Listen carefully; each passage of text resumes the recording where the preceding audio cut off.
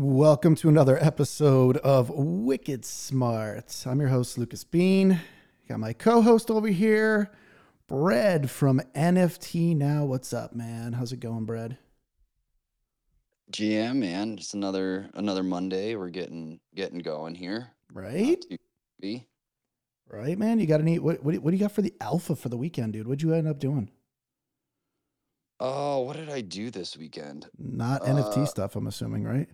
no, actually, I was able to step away from my computer for a minute. We revealed the artwork last Friday, and that all went smooth. And so the weekend was spent just chilling. Took a nice drive, enjoyed the weather here. So now we're back at it though. Day one. Every day is day one. Is what Yep. You're what only as good as your last at bat, my man. So I agree with that statement. So, good times, man. Sounds like you had an interesting weekend. I had a very productive weekend as well. And I want to say hi to our special guest today, real quick. Girl in the verse, what's up? Hey, I was going to say, I took this weekend to just turn off every single device. Nice. I So like it. yeah, it feels good. I recommend it. Right? No, that's a good choice. I want to be there where I can turn off every device, but I have so much to do. I'm an ambitious tyke over here, so I actually have to work on the weekends. Unfortunately, that's where I get a lot of my actual real work done is on like a Saturday. So maybe I have like a half a Sunday left, but that will end soon if I'm good. Mintify, what's going on, my man? I want to hear that like crystal clear voice of yours now that you have an iPhone, bro. What's going on? How is it going? Wow, man. It's like I just can't believe it's you, man. It's like wow. Congratulations still, man. That iPhone really makes a difference. Hey, what did you end up doing this weekend besides, compiling reporting so you can actually tell all of us and hear like what's going on? Honestly, I did a whole bunch of work stuff. To be honest, Yeah, same here, man. nothing interesting for you guys. Nice, dude. All right, well, hit us with the report for over the weekend, bro. Sure, yeah. Let's check it out. We changed it up a little bit. Let me know what you think of it. Sure. We got some marketplace volumes. OpenSea 9.15 up 17%. Blur 48 million, 9.15 million. Sorry, I should probably establish that. Blur 48.7 million up 61%. X2 Y2 910K down 43%, and LooksRare 360K down 4.2%. This is not including a wash trading filter entirely, so keep that in mind. The NFT volume by blockchain, Ethereum, this does include a wash trading filter, 18.3 million up 4.6%. Solana 2.36 million down 20.1%, and Matic 1.3 million up 12.7%. The top trending by volume, Nakamigos, been here for quite a while. Earlier when Unbelievable. I wrote the right. Sorry, I just have a hard time with this one. No, that's all right. I know, me too. Unfortunately, I faded it, but that's how it works in this space. No, Uh, I mean like I think it's like I don't know, man. I think it's a worthless project and it's gonna go to probably go to zero just because I don't know. It's my opinion. I'm probably wrong, but it's related to Satoshi, the artist for MFers. oh, I that's think different. it might be, a little bit, a little bit too much driven by hype, but Are we we've sure though? seen it go. Are we sure it's driven by Satoshi or is it just a Yeah, rumor? it was a free claim for end of Satoshi min pass holders. So it's definitely him. I'm not saying the art is by him, but Gotcha. it was released through his min pass or whatever, whoever he or she is. I think it's a guy, but I don't know, honestly. Right. Yeah. So it is affiliated with that. I'm not saying he did the art or whatnot. That's all unclear still. Sure. But yeah, earlier they were like 0.69 when I wrote this. Then they pumped up to like just under 1 ETH. I think they're back to like 0.8 or so now. They've had a really crazy morning. Probably up about, earlier 56% up. Now they're probably up about 70% or so. Oh Next my up god. is I know it's nuts. Next is other side 1.73 ETH floor price down 2%, and Bored Apes 61.9 ETH floor price down 4%. The top trending by sales, we have RexBits pumped up to 0.05 ETH floor, down to 0.03 now. Earlier it was 1,300% up though. Probably What? around. You probably, I mean, you know, when something's 0.001, you know what I mean. It's pretty Yeah. easy to go 1,300% up. It's come down a bit since then though. Like I said, I think it's right around 0.03 right now.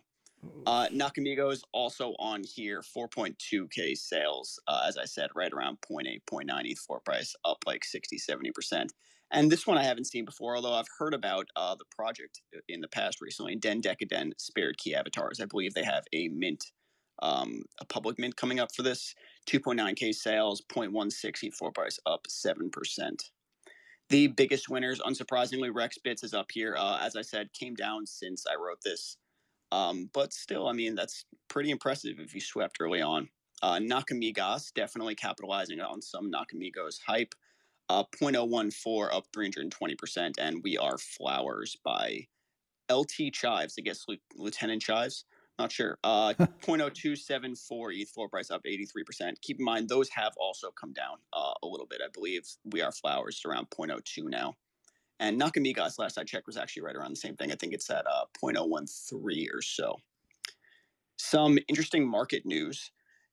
Amazon NFT Marketplace to reportedly feature, so unconfirmed, feature Beeple, Pudgy Penguins, Artifact Labs, and Proof Collective. That would be really cool if that came out to be true. Sorry, my dog is scratching himself. Marshall, come on, buddy. That's all right. We don't need the explanation. We heard a noise. It could have been anything. Okay. Daniel Allegre started as the Yuga Labs CEO today. It was announced a little while back that he would, but he officially had his last day as president and COO of Activision and started up a Yuga. And Bernstein analysts say that, quote, the future of banking has no banks. I felt that was a pretty nice quote. I like it. Right. And the market stats: global crypto market cap 1181.7 billion, Bitcoin dominance 46.5%, open interest 8.1 billion, fear and greed 63. It's been pretty steady there, with Bitcoin at 28,100 down 0.1%, Ethereum 1,800 up 0.2%, and the S&P right around 4130, pretty much flat as well. So there's your market update for today. I'm a fan, dude. I'm a fan. It was great. I appreciate that. So, Girl in the Verse, what is going on in your universe right now? I was going to say, thank you, Mintify, for doing our work. Yeah, we have the luxury of Mintify every day with us. So awesome. Yep. I love them. Thank you so much. I forget the person behind the Mintify account, and I'm starting to see that that's similar to my account, right? Girl in the Verse, like, who's this person behind? Hello, my name is Melina, fully doxed. Just go find me on LinkedIn. Super doxed? Would you call it super doxed? Yeah, I guess, whatever.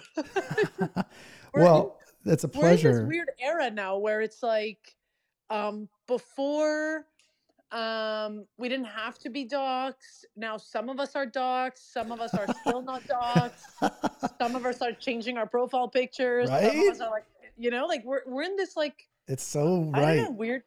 You're so right. It's like, you ever see that? You probably have not seen the movie because I asked people and they're all like, I've never seen that movie. An LA Story. They go, I'll have a double decaf, half calf with a side of lemon or something like that. He says, because they're in LA and they're like ordering some silly coffee. And, that's what it feels like here. I'll be double doxed, undoxed, redoxed with a side of undoxed. It's like, what? It's literally a trend. And, it's interesting because I've been doxed this whole time. So it's weird that people, it was a weird shift for me to even think people wanted to remain anonymous, right? Because what's the point of that? It gives no value except for protects your current job or something, right? Yeah, I mean, that's sort of where I'm at. And I'm like, I've been grappling with like so many of my thoughts these last few weeks, because people have been asking me, will you change your profile picture to a picture of yourself? Or, Sure. I've been hearing that in order to be a content creator in Web3, I should only be posting pictures and videos of myself and just change my profile picture and forget about my, whatever NFT project I love. And, and I'm just like, look, we're in NFTs.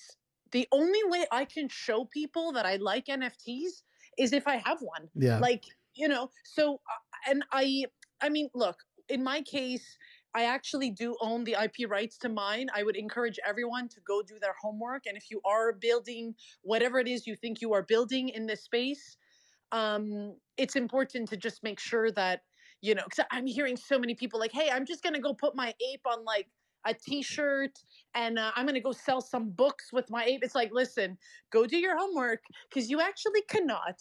But, you know, I will let people do their homework with, you know, with the projects that they are currently in before they go do that kind of stuff. Because you could be, that's not going to look good in court. That'll make and a I good learned Twitter. this. By the way, that would make a great Twitter thread. I would actually recommend you writing a thread saying, here are the projects you own your IP with. Here are the ones you don't. Good idea. Right? I mean, look, and this is not to FUD anyone at all. It's just that I found this out through lawyers I've interviewed on my own podcast. And I was like, oh, yeah. Like, and they're like, you got to go check the fine print. And I was like, oh, wait a second. Right. So I just want people to be aware of that. It's not so much about, you know, whether or not you should be showing your face. It's making sure that that NFT, you don't only own the art, you own everything, you know, in between that you can actually start, you know, maybe making stuff with it. So yeah, that's a good idea. I'm taking notes, by the way. Paper and pen, friends. Yep. I have a paper and pen and a calculator always in front of me, even though calculators are obviously obsolete because you have a phone, but you gotta have multiple. Like I like single items for like single use. You know what I mean? Like, hey, this calculator can only do this. So you're like in distraction, like you're indistractable while you're calculating. You don't have to get like a text message and then forget you're calculating something, you know? It's interesting. So, Girl in the Verse, you are a genius so far. Like I can just hear you talking about everything. Like you were even talking about IP rights. Most people don't even think about that stuff. They do. You're right. They just throw it on t-shirts. They just do stuff like that, and they don't even think about it. They just think instantly, "Oh, I own this NFT. I must own the IP rights." And until it's almost like they're gonna do it until someone just says, "Hey, you don't own these rights. You gotta get it off your shirt. You can't keep using that." So Yeah. I know a lot of people that use their apes, their just not just their apes, but their NFTs. Like everybody I know uses their NFTs as like IP. And I'm like, I never even think because I'm like, hey, did they do their research that this is theirs? That they can just do whatever they want with? Obviously they have, right? That's what I'm thinking. Like, of course they have, but I take it for granted that we do our research and they don't. Is what it sounds like. I mean, it's, you know what? It's always the case of when you'll get big enough. You know, like right now, maybe like, you know, your 2,000 followers, it's like Yuga's not coming after you. And I don't even know why we're talking about the apes, but it's just easier because everyone reps their ape all the time, right? Yeah. But it's what ends up happening, and this is always like the slow progression, is that when you get too big, that's when they come back and they're like, hey, I'm gonna serve you up something, right? And so it's always taking that caution, like weeks and if in fact like years ahead of time. If you know that you're going to be here and that you want to rep or you want to trademark your Twitter handle, it is important to do that early on. And you know, Yuga, speaking of which, is still going to court for their Bored Ape Yacht Club. That's technically still not officially theirs. And I've learned this from lawyers. So, go do your homework. I'm just telling you what I've heard, from doing all this sort of homework and interviews with lawyers. But that's still going to court, right? And so nothing is official until you get those documents. So I just want people to be, aware of all these things because we're so early. And I think it's like beautiful, but also we have to take those steps because who's to say maybe in 5 years from now, it'll be good enough that you were first on Twitter, maybe, but I don't want to take that chance. Right. So it's Right. like, you kind of have to take your precautions.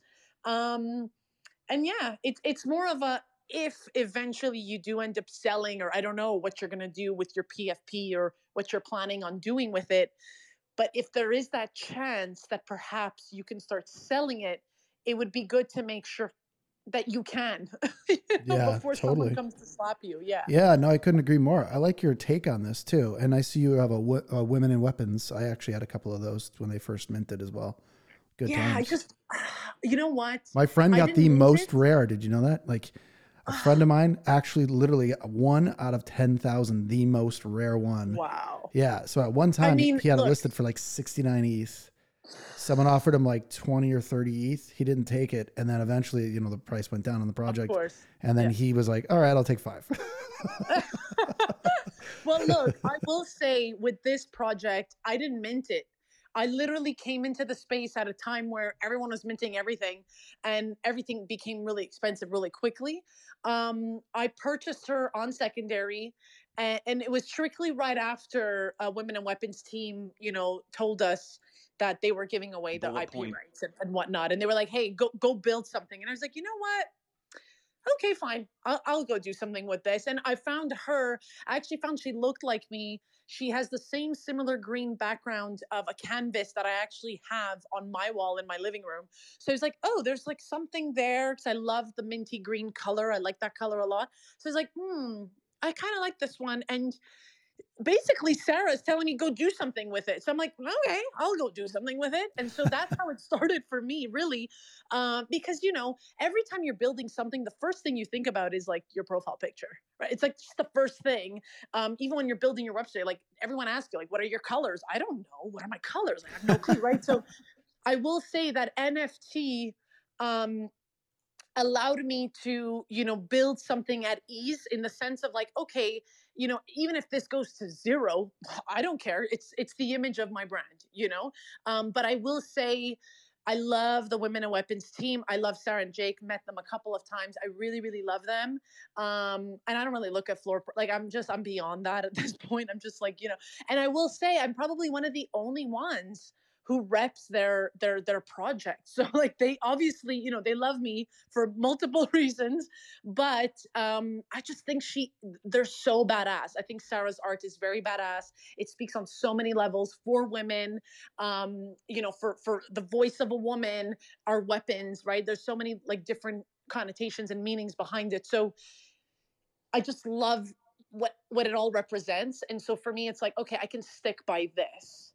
There's been Absolutely. a lot of women projects too, but this one for me felt the most genuine, and it just made sense for me to build something, where I want to be building Girl in the Verse. Obviously, I mean, I am catering a little towards women, not saying we don't want men. We do. We love them, of course. I wouldn't be here if it wasn't for the men in my life, right? So that's something that, I try to always push and relay when I'm on stage. But yeah, there's just the whole Women and Weapons, like the whole representation of the arts and the beauty and everything. Just I'm here for it. So, Love I it. love that project. That's Yeah, it. I know. I love it. It's great. You're very passionate about what you're doing. You can actually hear it in your voice, your intonation, everything. I love it. That's what, Thank you, Lucas. yeah, it's absolutely my pleasure. And by watching your videos, I could tell how much you're into making content, and you're just really good at it. And I again, I applaud you for being like a good, positive influence in this space. There's just not enough of them.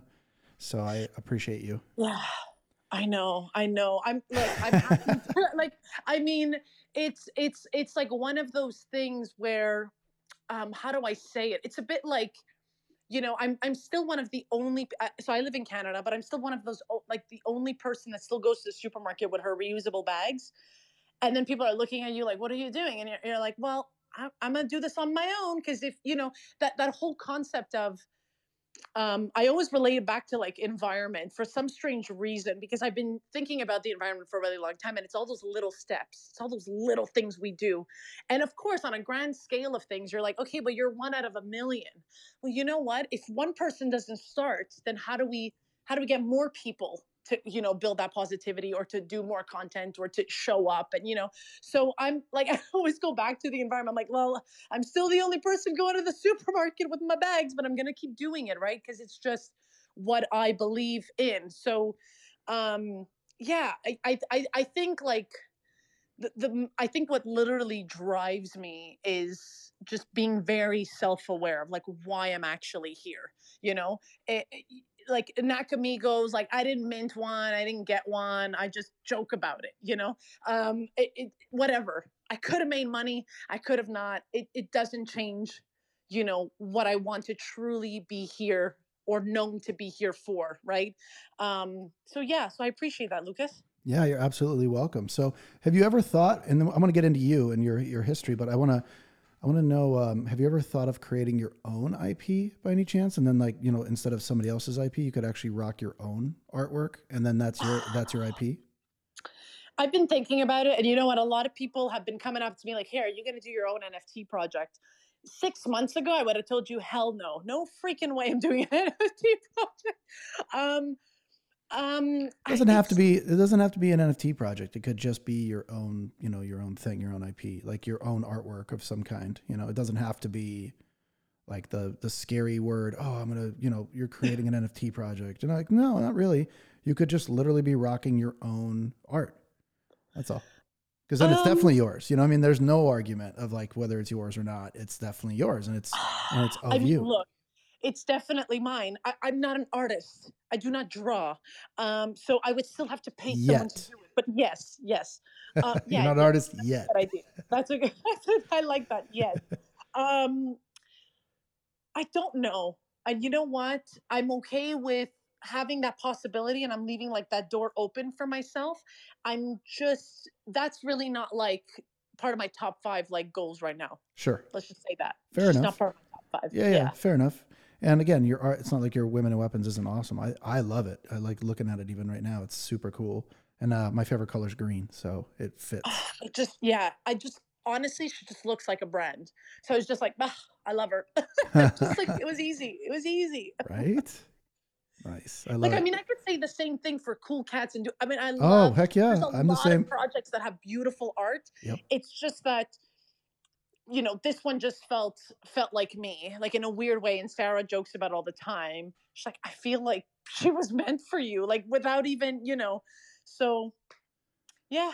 I couldn't agree more. I actually think it's definitely a good fit. It's just, like I said, it was people always talk about like, I own my IP. I'm like, well, you could own your IP. You could actually hire someone to make art for you. And then like it's your art, like that's all. So, but with that said, it doesn't matter. I'm sure you'll work it out. And if it's Women and Weapons is yours, then Women and Weapons is yours. I highly respect that. So let's get into you. I want to know way more about you. Like, tell me everything there is to know about you. And like, how did you find, and this is a random question, of course. So, pardon the questions, but I want to know like where did you come from? What were you doing before Web3 and NFTs? Like all that stuff. Like, give me like were you born in Canada? Like, give me the Yeah. whole story. Yeah. So my grandmother, so originally Italian, they moved to Canada right after World War II. My parents grew up here. Um, and so a little about me. I'm the oldest of two, so I have a younger sister. We're just like a year apart. We honestly look very alike, but we're a year apart, completely different. I would say more like night and day. Like we actually for being sisters of like 12 months apart, we're complete opposites. We don't even have the same friends. Don't even have the same likes and passions. Right.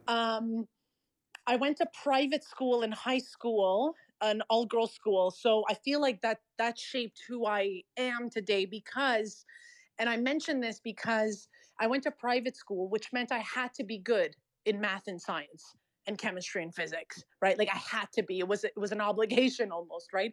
We didn't have like drama class. I think I would have strived in like a drama class or like, like something to do with like artsy, more artsy, creative, thinking. But I was not. So was forced to do like math and science and truly not liking it, and knowing that early on. Like I had 2, 3 tutors because I wasn't the best and I didn't love it. So I didn't care to get good grades, but I had to get good grades because I was in private school, right? So it's like kind of like a weird um but maybe that's kind of what pushed me to finish my high school degree, I guess. So yeah, just knowing that early on that I just didn't love this. I didn't love my school. I didn't love being in that environment because I couldn't be me. Um, so obviously, right, Italian parents, they thought I was going to become a doctor. I did not. My sister has a PhD, so she's like the golden. She's like the best of everything, which is hilarious because she really followed the rules, which is great. They got 1 out of 2. But I sort of, to go to college, I lied. I lied to my parents. I said, hey, I didn't get into like doctor school or whatever, like med school. I didn't get in. I never applied because I didn't have the grades to go to med school. And so I lied. And what was good? So I live in Quebec. We're a French province in Canada, so we actually do speak French and English. Most of us. I'm perfectly bilingual. That's Also so cool. studied. Yeah, I studied Jealous. in Italy. Yeah, I studied in Italy. I studied Spanish for 6 years, but please, I do not. I want every Latina woman in the space to do her show in Spanish. I think it's so important. I don't want to be that person. But I studied Spanish for 6 years. I'm obsessed with languages and culture. Really, really obsessed. So went to college and did linguistics and translation. And then one of my teachers was like, you can't do this. You cannot just translate books for the rest of your life. And I'd be there like, well, what do you mean? That's what I'm studying. They're like, you can't. Like, you're made more than this. You can't. You got to use these languages to do something else, right? And then just like one day randomly in college, I happened to stumble upon like a bunch of newspapers, and it was like the school newspaper, and I was like, oh my god, this is cool. And there was like a big ad. Oh my god, newspapers. Does anybody still? Anyway, They I'm still just like exist. I right, saw like someone reading them the other day. They still exactly. exist. So big ad that said, write for the school newspaper and get like 2-3 courses credited. I was like, this is a no. What? Like, that is one thing. Like, I knew I didn't like school. Like, I knew that early on, but I had to go to school. Like, my parents were like, unless if you live under this roof, you must go to school. So was doing the school thing, but just always looked for ways to not go to class. But not like in a malicious way, but it's like, hey, I can write for the school newspaper and get credits. So I did that instead. So I started writing for the school newspaper and then became their public relations person, was in a lot of meetings with the school and the school boards and the student councils and whatnot, and really loved finding those stories and the storytelling aspect and meeting people and joining all these sort of different groups. So like didn't love school, became even more involved in school. You know what I mean? Like that's what's fun.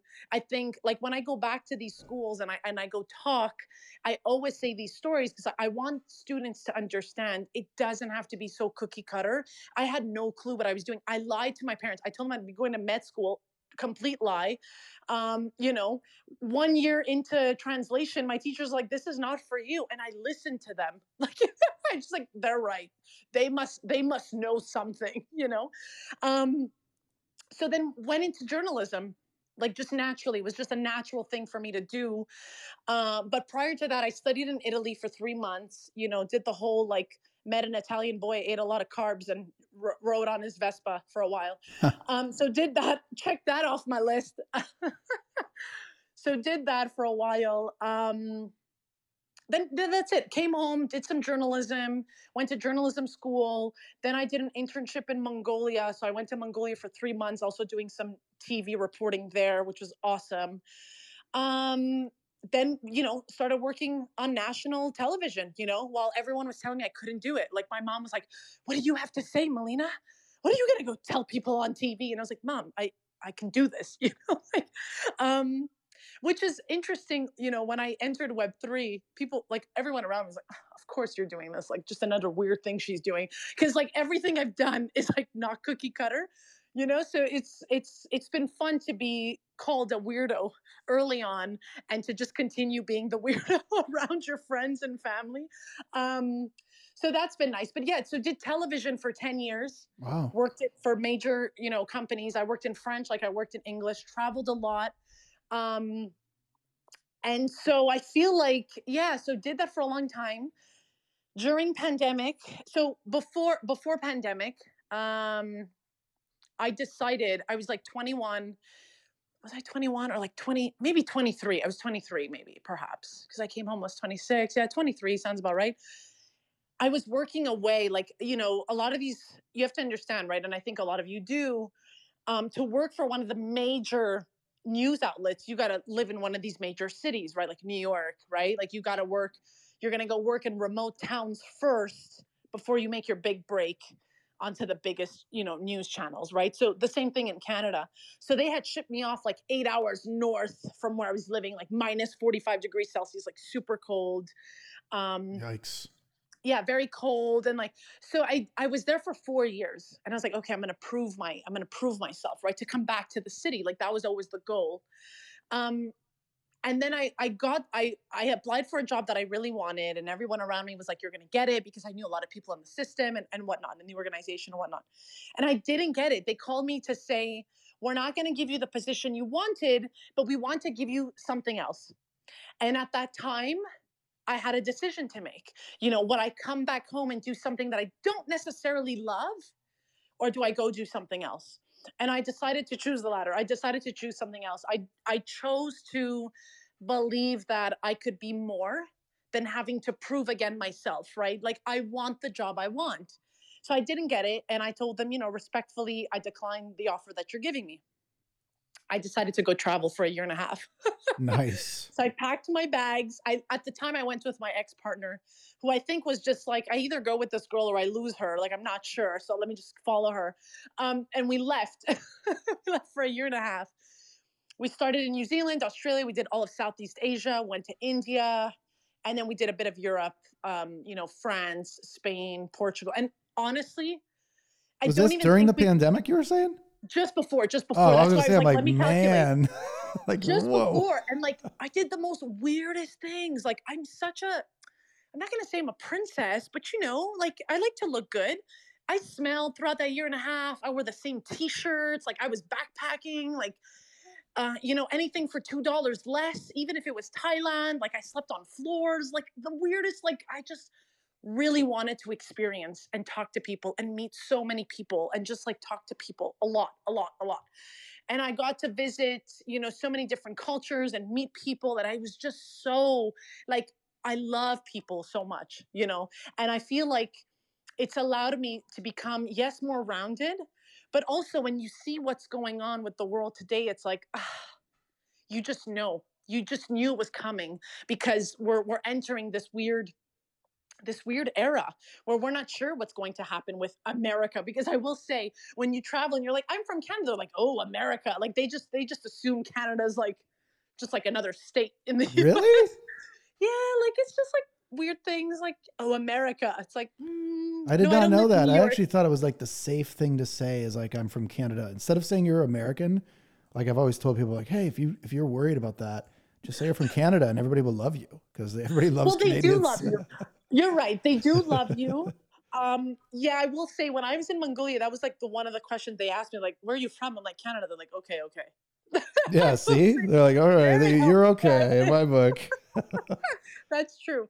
But yeah, then I came home because I was like, okay, well, I guess I can come home and crash on my mom's couch. So I came home.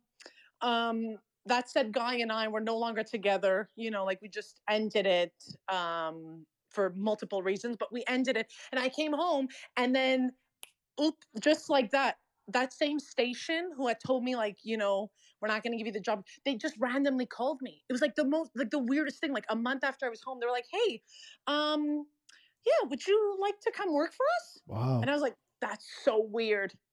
So I will always tell people to do what the hell they want, because like those jobs and all that stuff will come anyway. They'll just come at a different time, but it just depends, what you want to be doing. So came home, did that job, and then pandemic hit. So got my dream job in my city back home. I was so happy. I was like, yes, I'm finally home. Got the job, pandemic hit, started working weird hours. Like, it's never going to be as much as when you're running your own thing right now. But Totally. we were working like 6 days a week, like going strictly into the crossfires. Let's just call it what it was. It was COVID. It was, wearing masks and suits to go interview people, and almost felt like a psychologist at times, right? Like, meeting people who couldn't see their parents, and just so many like stories, right? Right. And we were on complete lockdown here too. But I remember going to work, and like I had a special paper, like I'm allowed to be outside. Like it was crazy times. It was weird. Um, and then yeah, then just dived into NFTs and crypto, because my partner, now fiance, was like, you need to get in on this stuff. And I was like, I have no clue what this is. And yeah, I mean, I left news during COVID. at one point it felt like a breakup, been doing it for so long and really loved it. And you build a community and you build people who love to watch you at 6 o'clock, like you build all that. So it felt like a breakup, but I just had to do it because I respect myself too much. There's too many things that we sign. And I encourage anyone right now, especially if you're a content creator in the space, to just look over your contracts, because there are things that we sign and we don't realize we're signing them. And they could take your whole thing away because it's theirs. So that's just something I want people to keep in mind. I didn't know. I honestly don't know what you're talking about right there, but it Oh, okay. sounds sketchy. I don't think that's a good. I don't think people should be, signing paperwork they don't know what they're signing, Well, and then have their look, content or their platform taken away from them. so just so you know, when you're a reporter and you sign with a company, let's say ABC or wherever I was working, I'm just Sure. naming names, they will have you sign agreements that you cannot go on other people's shows and talk about what you want, give your opinion on things, have your own podcast. There's like so many things that you cannot do, which is why I encourage you to go look at any like reporter you're currently in love with at 6 o'clock. I don't know if you're still watching TV, but No. they don't actually have their own shows. They don't have that luxury because you're signing to a company that you then represent. And then, so things like I used to get people, calling me like, hey, can you like host this like fundraiser? And I used to say like, I can't, like, I actually could not, because my company is not, agreeing to this, Right. type of thing. So it's all those things that you have to look at as a content creator in Web3.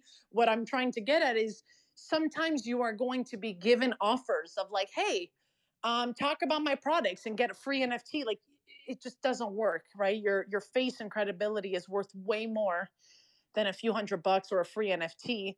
But yes, I encourage people to just check their stuff, because you have all these like right now, what I was learning with Chris Flyride, is that my face actually has a price, and so to disclose like X amount of videos can only be shared for 6 months, not more than that, right? And that's a way of protecting yourself. That's Yeah, interesting. I never really thought of that, where like you have a window of like you leveraging the content. Otherwise, yeah, that makes a lot of sense. I've actually seen people. So that's interesting. Keep going. I'm sorry. Well, I was just gonna say, like, we're seeing a lot of these YouTubers right now getting sued, and it's not fun because probably something was written in those contracts that made it feel or look like they were pushing for people to buy certain things on certain platforms, right? So it's just making sure that again, like, as a content creator in this space myself, there's I don't take anybody's follow or them trusting me for granted. I've earned that.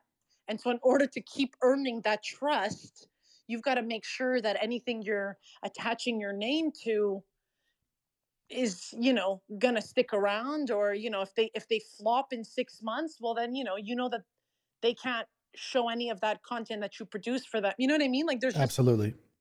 so it's just making sure. That's really smart. Not, That's really yeah, smart, by the way, because a lot of people won't do that, and they will, do it for like a free, like you said, a free NFT or whatever the case may be, and then they're just using that content somewhere else. So that's definitely something you like. If you're a content creator, for sure, make sure that people are, obviously not able to use your name, image, or likeness after a certain amount of time, or if X doesn't meet Y, then they can't anymore. So I definitely agree with that statement. It's very, very, very smart. Yeah, so that's basically my story, Lucas. I don't know where you wanted to go from there. No, that's a great story. My question to you is, like, when did you start in the space? Oh my God. I just drank water, and obviously I went through the wrong It's whatever. okay. Sorry. I hope you're okay. Yeah, I'm good. Thank you. Where did I start? Yeah, what was it 2021, 2022? Was it like 2021, let's say like November-ish. Oh, nice. Okay. Still early on. Absolutely. 2021, I started my fiance my boyfriend at the time, whatever, fiance, was like, hey, we're going to a friend's house. we're working on this like cool NFT project. And I was like, I don't know. Okay, I'm coming along, right? We go over and like everyone's super pumped to their laptops and they're all excited, like, we're gonna build an NFT project. And I was like, I don't know what the hell y'all are talking about, right? Um, and they were like, we want you to do the social media since you do social content. And I was like, I have no clue what an NFT is, right? Right. So right away I broke their dreams. I told them, listen, I really take my work seriously. I cannot talk about NFTs without knowing what they are, without, understanding the whole concept. And I don't know how to properly, manage your sort of content because I don't really understand, like, where is this all on, which platform? Sure. And they were like, Discord. They're like, everyone's on Discord. I'm like, okay, I'll go. Okay. But I remember like my boyfriend and all of his friends were like, yeah. We're like, they were thinking about like which animal was going to be their NFT, like which one, guys, 2021. And I was like, listen, I really don't think I could do this. Like, it's really not a hell yes for me. So like, I respectfully decline, We came home and my boyfriend was like, you're the only one against this project. Like, we're so serious about it. And I was like, listen, like, you have to respect when I'm telling you no, it's because I just don't see myself doing this for you. Do you want someone who's going to be here for like a year? Or do you want someone who's going to start something and fizzle out, And I'm very, very like, I was committed to doing the work that I was doing because after journalism, what I started doing was helping small businesses be the face of their products using Instagram, right? Because Instagram Reels had come out and all of that craze was coming out. And so I was trying to figure out a way how I can utilize what I know and help people online. And so that's why they thought of me for the NFT project. But my boyfriend is much more into crypto than NFTs. And so he still today will tell me all these NFTs are going to zero. Like he would make me like write him a list as to why I should be buying said NFT when I was like, this one is amazing. Look at the girl. Like, Oh my God. We all did that though. Okay, someone was calling me. So I respectfully declined, but then I came home and I was like, you know what? Like, all these guys are talking about NFTs. Like, I could just go do some homework. Like, let me just go see what's up. And the researcher that I am, right? It's like, it's not on Discord. Everyone's on Twitter. I was like, what are they talking about? So like quickly like left Discord to go on Twitter. And, again, I was a reporter, right? Everyone who was using Twitter in 2018 was either a journalist or a president or like, not a lot of like just random folks were on Twitter. Like my friends laugh at me all the time. Like, oh, of course you're on Twitter. Like only journalists and presidents go on Twitter, right? So I already had a Twitter account, very familiar with Twitter, but not NFT Twitter, right? Very different. It's definitely like night and day different. I couldn't agree with you more. Exactly. So created a brand new account and just started diving in. And this is what I recommend everyone doing when they enter the space is to just come in and listen. Just listen, take notes, like go into a Twitter space and take notes and listen. Who's talking to who's saying what, why are they saying this today, what's happening tomorrow? And I was just taking notes. And like one of the first things, and we were talking about this earlier on, which was like, are we doxing or not doxing? But I could not understand for the life of me why people were going crazy over Yuga Labs. And I was like, who the hell owns you? Like, who is it? Who owns you? And it was like, no, we're never going to know them. They're not doxed. I was like, this will not work. And I remember like literally, because my boyfriend was like, I want a Bored Ape. I really want one. That's my dream. And I was like, not funding them, guys. I'm not funding them at all. 2021, I was like, this is worrisome because we don't know who the founders are. I was like, why would you want to buy this? They could easily rug everyone. I could not understand the craze until they finally doxed themselves, right? Gordon and Garga finally were like, hey, it's us, right? But they didn't at the time. And that really, to me, was like, ooh. Yeah, I remember well. Yeah. I don't like, I was like, I don't like that people are not showing who they are. The same thing with like Frank Digas. Like I remember this so vividly. Frank Digas was like hiding behind his like orange bandana. I was like, what the F is this? Right. What? Like, this is not going to work. Which is basically now my spiel for 2023. Unless you dox yourself, it won't work in 2023. Like everything we saw in 2021, the craze, the high, the bull, we got to forget that because now we're in a bear and we're down and it's all down. Like, so it's completely different.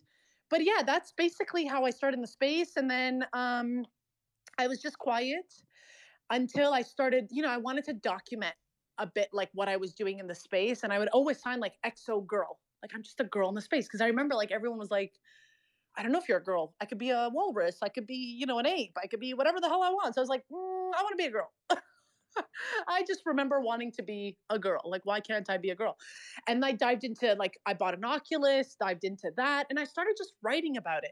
I opened up like a little blog and started blogging about it. And that's sort of how Girl in the Verse came about. Because I was like, how do I get my girlfriends who don't give a crap about this to care even just a little?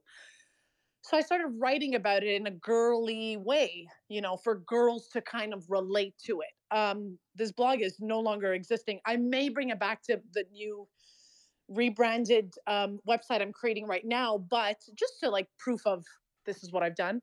But that's basically, I feel like how I started.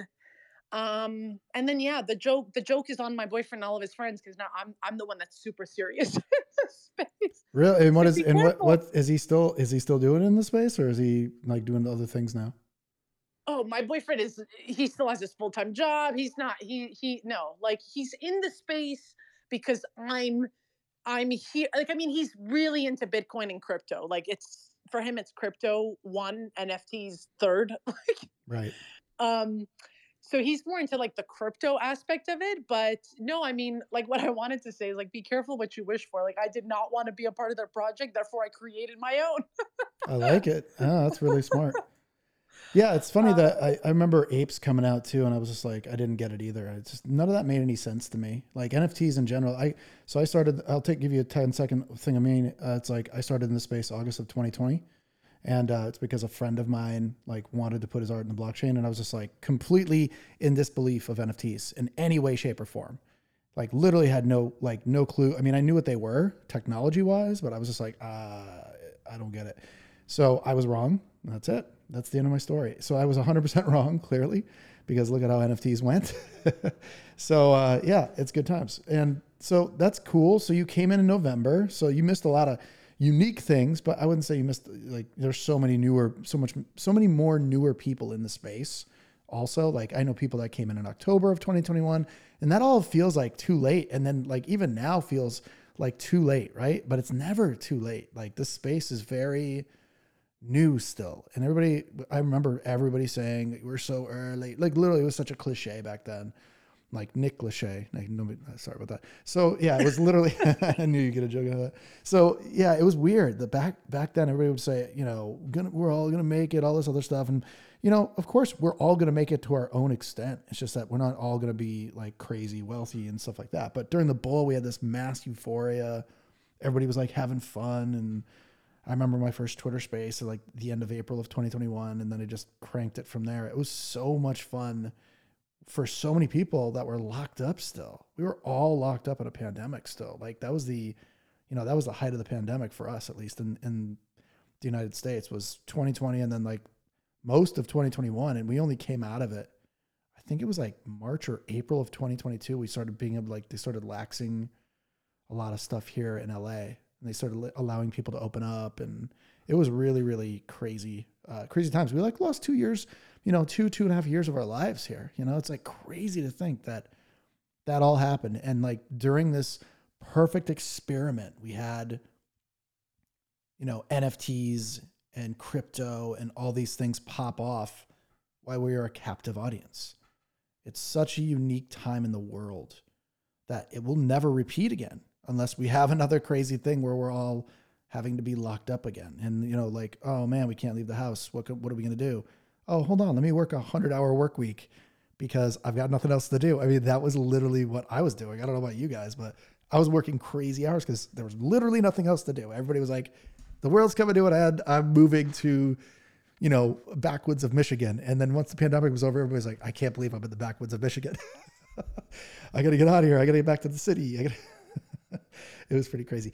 But I mean, November's a good time. You were able to see, you probably came in around, ETH was around $4,000 again. I remember November spiking up, and you came in right after, it sounds like, NFT NYC 2021, which was the best NFT NYC that there'll ever be, just because mass euphoria, everybody was making money. Everybody was at their tops. Everybody was a genius because you couldn't really mint something and not have it go, 2, 3x, sometimes 10 or 20x.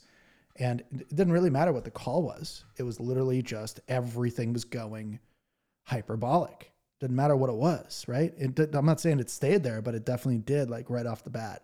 So it's definitely an interesting scenario and timing to come into the space. I also feel bad. You came into the space and less than a year later, the space tanks. It's like, no, like it's such a bad taste in your mouth because you're such a good person. I don't want good people to like have to feel that way where they're like, oh, I'm in this great space and now it's gone. Like 90% of people I know left the space around June, July, and August. They were just gone. And then like the other 10% got fractured because of the FTX stuff that was happening in like November. So it's crazy. And like the amount of people that are left are very, very small. And I won't be surprised if I see more. This is my opinion, but I won't be surprised if I see more people leave soon, just because there's just like, they might not see anything here and there's not going to be anything here for a while. There's only going to be operators now, like real operators. Real tech, like builders, real tech people actually building stuff on blockchain layers, and the people that were here for speculation and making money. Don't get me wrong, there's still chances to do that, but it's just such a little amount of people that are making money now that no one cares. So yeah, I couldn't agree more. I mean, just when I was at Art Basel this year, I had a couple of like blockchain devs come up to me and they're like, "Hey, why don't you come and work like as our comms person, um, like for our team?" And I was like, "The market is kind of bearish. Like, I don't know that I still work full time. I still work full time. I'm a video producer here back home. Wow. And I know. So cool. I know the amount of work I'm doing in Web3 is like, wait, you have a full time? It just don't, like, my brain. I did not know that. Between you and me, I had no idea. I thought like for sure you were full time just because you're always here. So it's amazing. It's great. Like, I think it's great that you're here. So that's why I'm like, oh man. Trust me, my boss IRL is like, I think you're gonna need to start making a decision. And I was like, what? Why can't we have multiple passions? But also, I remember this blockchain dev company looking at me so weird when we were in Miami, and I was like, listen, it's not that I don't want to come work for you. It's just that I don't know where we're gonna be in 3 years, but I know that right now I have a job that whether or not NFTs go to zero, they're still running and going. You know what I mean? So I was Absolutely. like, I couldn't leave my full time in that regard. And like for me, honestly, like in order to leave, it would truly need to make sense. Like, at a point where I just feel like, okay, I'm comfortable to say that this is my full time without having to rely on said companies, like I want to be able to do this on my own. And so, yeah, I just remember like it's so vivid because I keep talking about it. I'm like, my God. And I don't know where those guys are today. But I was like, it's interesting how like people were looking at me weird. Like, what do you mean you're not gonna, this is an opportunity? And I was like, I get it, but we're also not in 2021. So you're right. I did see that. But I will say, I think what helps me too is that I've never had a job that was so secure. So like even in journalism, guys, like you can mess up someone's name and get fired right off the spot. Like that's just how cutthroat the industry is, right? So like it just was never so secure. It was never secure for me to like, think about, oh, like my summer vacation. I never got to that point of feeling like I'm good for 10 years now, let me kick up my feet. You know what I mean? Like I just was never built that way anyway. Right. But yeah, no, I mean, it is a bear. I am sad to see a lot of the people I even met at VCon last year no longer here. So it's going to be interesting to see. I mean, I'm going to NYC next week for the first time, so I didn't go last year, and I am actually very curious to see what ends up happening. Not saying I'm going to overhype it. I'm not hyping any event I'm going to this year. I'm actually very curious to see who ends up showing up. I just like started looking at Indiana and like booking tickets, and I was like, this is getting a bit steep for like for this. You know what I mean? Well, I So would it's say VCon would probably be the best bet out of all of them. I would say just because it's like a festival for sure. rather For than like NFT sure. NYC where you're literally not even going. I mean, if you're speaking, cool, which I saw you were. And make sure you get some really good video or content from that. Yeah, You know what I mean? No, exactly. no, I'm serious. Like, That's it. I make it know. work for you, so you can actually say, "Hey, I spoke at NFT NYC." I can tell you right now, if you don't do that, it is definitely kind of, it's a tough, especially now because of the market. Like even NFT NYC last year, like there's people there that were considering canceling, big companies canceling their events because there was no one there, right? Yeah. And they were considering like rolling back things, IRL events at NFT NYC, and they were just like, it was very, very close to like a couple of them that I know of because they aren't cheap. These big events are not cheap. The They're activations aren't not cheap. cheap. Yeah. Yeah. So Yeah. Yeah. this year, there's no doubt I don't know any big project that's actually having an event at NFT NYC that they did last year where like there was a Cool Cats activation, there was a Doodles Yeah. thing, there's a whole bunch of really cool stuff that happened. But I this know, year, and I missed all that. yeah, I know it's okay. You didn't But miss it. You didn't really, no, but you know what I say, yeah. Lucas? Because I remember too, like, because I think what happened. Yes, this is what happened. Everyone at VCon was like, "Are you coming to NYC?" And I was like, "Because I think NYC was in June. That's what happened, right? It was different. Yeah, it was the end of It June. was Yep. later on. Yeah. Yeah. So I remember I was like, and my partner was like, "Let's go to NYC. Let's go," because he loved VCon, right? And I was like, and that was one thing too. I remember vividly last year because I don't own a VF1, but I was like, if there's an event where I can show my partner that like NFT people are just a little cool, let's bring him to Gary V's conference. Like I actually think he'll do something decent. And I was like, if it sucks, we don't have to stay with the NFT people. We can stay with the business people. Like that's how I was trying to like convince him. Long story short, he's like so in love with Gary now. It's almost like it's pathetic. It's like I don't know what secret sauce Gary put in the air that day, but like whatever. It's so funny because I've been following Gary for like 10 plus years. So like I knew it was gonna be good. I just didn't expect my partner to be like, oh my god, like he flipped the switch, like oh my god, he drank all the juice. Which was funny. I love it. I love it. That's the way NFT events should be, though. Like right now, what I've seen at NFT LA, NFT NYC, like Austin, Consensus, Phoenix, Arizona, like Vegas at Web3 Expo, like all these events, like it absolutely should be a festival because that's what people are looking for. They're not the people that are here, the retail people that are actually here going to these events. I mean, these are like kids wanting to party, like drink out of shoes and stuff. Like they're not the tech, they're not don't get me wrong. There's some very smart people that go to these events too, but I would say that's about 1 or 2%. And the rest are like literally members of a community. That's it, right? They're just members of a community. Like when do you see like someone that uses like Microsoft Excel, like the Excel Developer Summit or like Photoshop, Developers Summit or something like that, where there's like a whole bunch of people that just like have Photoshop on their computer or like have Excel and they like use it every day and they're going to party and drink out of shoes at the Excel Summit or like, you know what I mean? Like that's the interesting part of this business is that people are celebrating and partying with other community members with these similar like type assets or the same football jersey or basketball jersey, because that's what it basically is, right? You have your NFT and it represents your team, right? That's the team you play on. Oh yeah, no, yeah, no, 100%, and that's why too. Like last year for myself, a bit like what you were saying before. Like, okay, so I'm speaking this year, so I was like, okay, I'm gonna make my way there.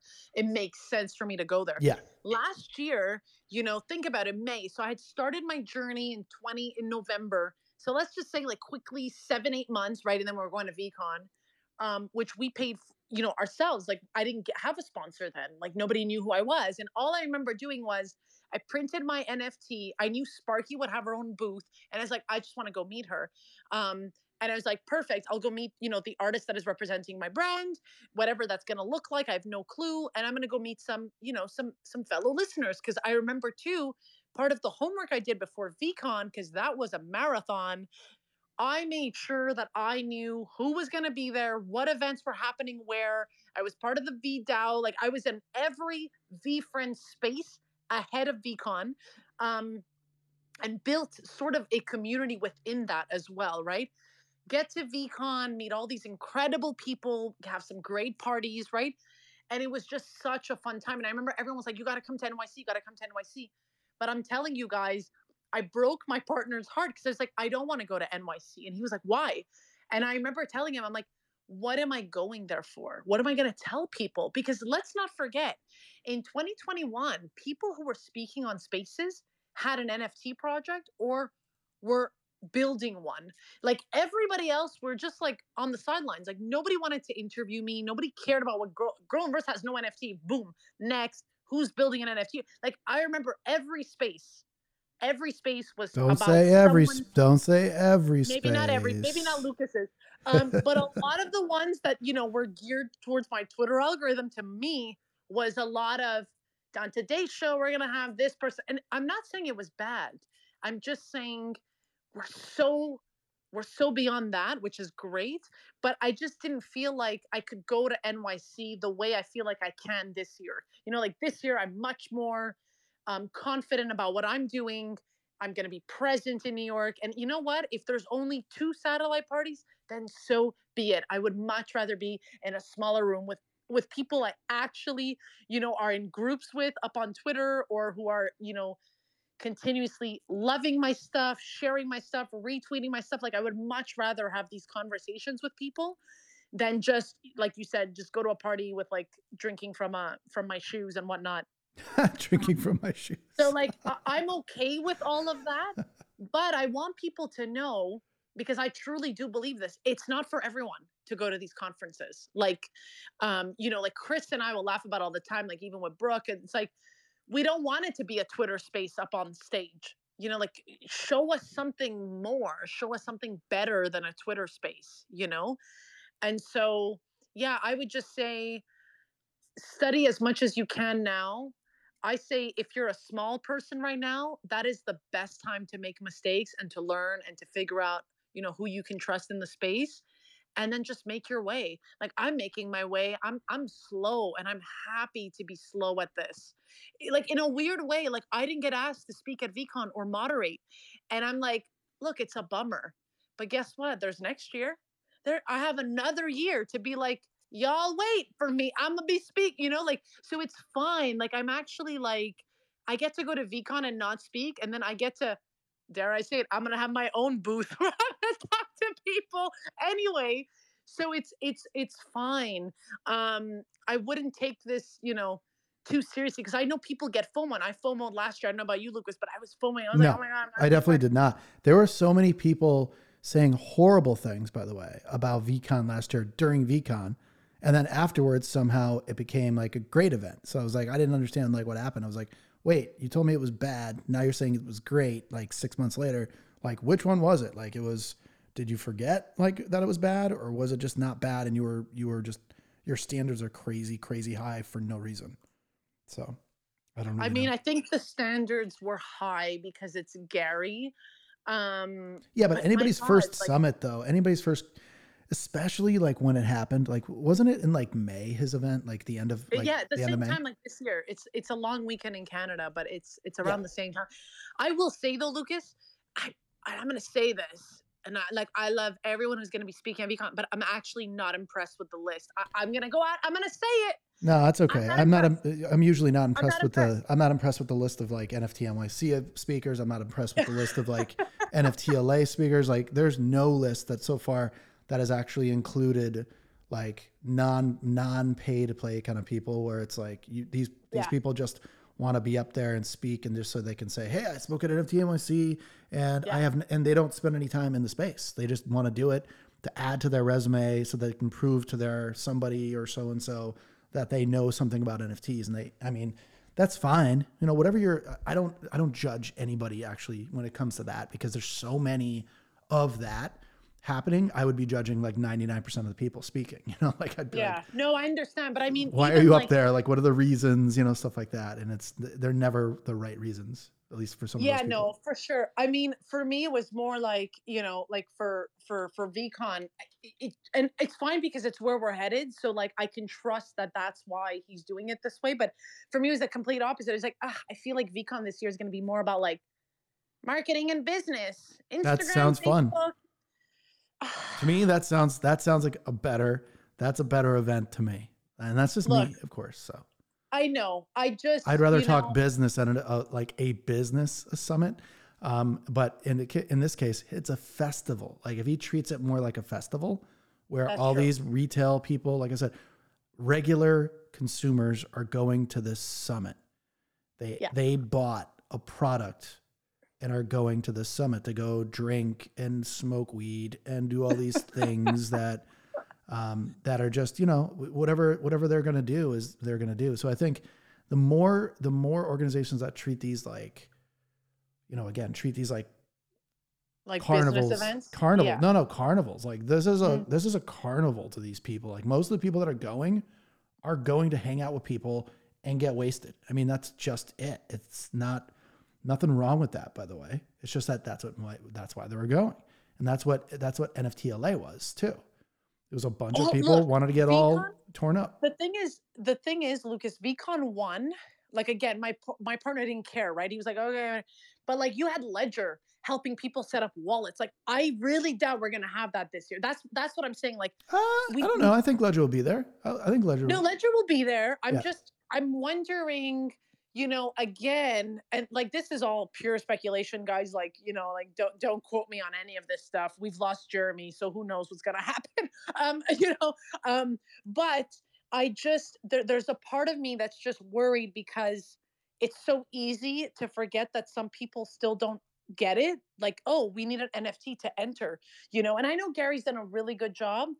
Yet I never minted his NFT because I didn't get it even when he was talking about it, Right. But I'm just worried that it's gonna reach a sort of carnival or festival that as an NFT holder you're going to be disappointed. That's just my, that's just what's, that's why I'm not 100% sold on it, but I do want to be there because again, my community, the people who have been supporting me since day one are the ones I met at VCon. So I'm excited to see everyone again, shake everyone's hand, talk to Gentle Tornado and all of the gang, But that's my only worry is more for like those who have been in the space who have, I just don't think it'll be like VCon 1.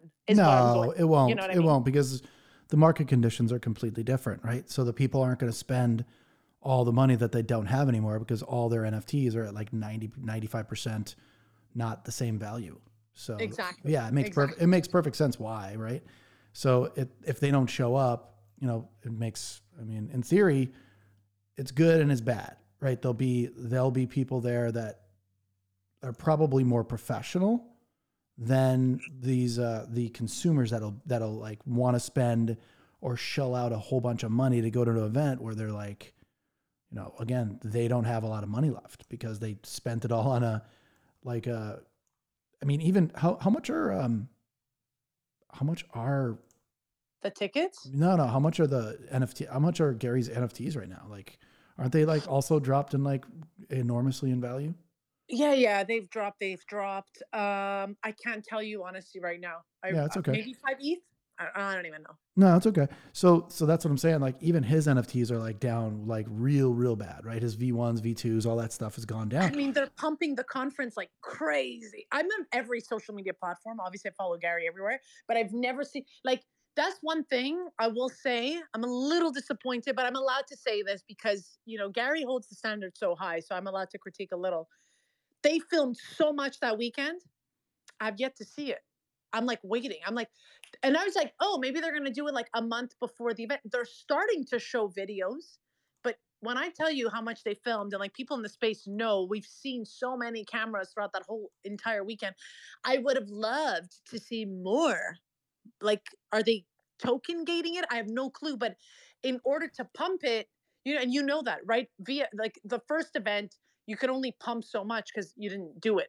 But the second event, I was hoping to see way more videos, more interactions. Like, why don't they show us that Gary had a selfie booth. You know, I waited 3 Right. hours to take a picture with, but I'm He had like a waiting selfie for that booth? content to come out. Yeah, he was like waiting in line taking selfies with everybody. Wow. That's Yeah, see, interesting. that's what I Like a mean. kissing booth just with for selfies. Yes, and people waiting on, like, one thing I will say, maybe that's going to be the difference this year, is that I remember him saying that he learned from the first year, which is they only had a select few hoodies that they were selling for, you know, the VCon 1, and so people were already selling them like 3 times the price the weekend of the event. People were running around trying to get those hoodies and t-shirts and all that swag, and I know Gary said this year would be different. So maybe it is going to be a breath of fresh air, because it wouldn't be so much about pumping and pumping and pumping and selling and, you know, tripling your money off of it, and more about building long term, you know, like maybe that's going to be the vibe. Again, I'm excited to see. I'm just a little, and maybe I'm wrong, like maybe half of those speakers are thinking about building NFTs or learning about the blockchain. I'm just worried it's going to feel like an Oprah channel. Then, you know, like if you look at some of the bigger names, I'm just worried it's going to be about, you know, like, oh, how did you start your business, you know? But that's just me because I'm so into the space, you know. Mm-hmm. So I'm excited to see. I'm going to go there, open eyes, open heart, you know, open arms. Open I'm mind. just, you know, but I'm just like, I'm not as excited, let's just put it that I'm not as excited, but Well, the maybe good something news else. is that means the bar is set low, and that means you actually could be pleasantly surprised here, right? Yeah, I'm hoping, because my boyfriend is like, we gotta go to VCon, like everything's VCon right now. So it's like, okay. I don't think he's wrong. I think it's definitely it has the most potential to be, Most potential for yeah, sure. Yeah. out of all the events, I think it has the most potential for being good. And like I said, it's only because it's like a festival, you know, like the whole festival vibe is the thing that's going to win if there's retail folks there. If there's not, and it's mostly business people, maybe the festival won't be as great. Maybe people will be like, oh, I didn't come here to like drink out of shoes and party and listen to like great music and stuff like that. It's possible.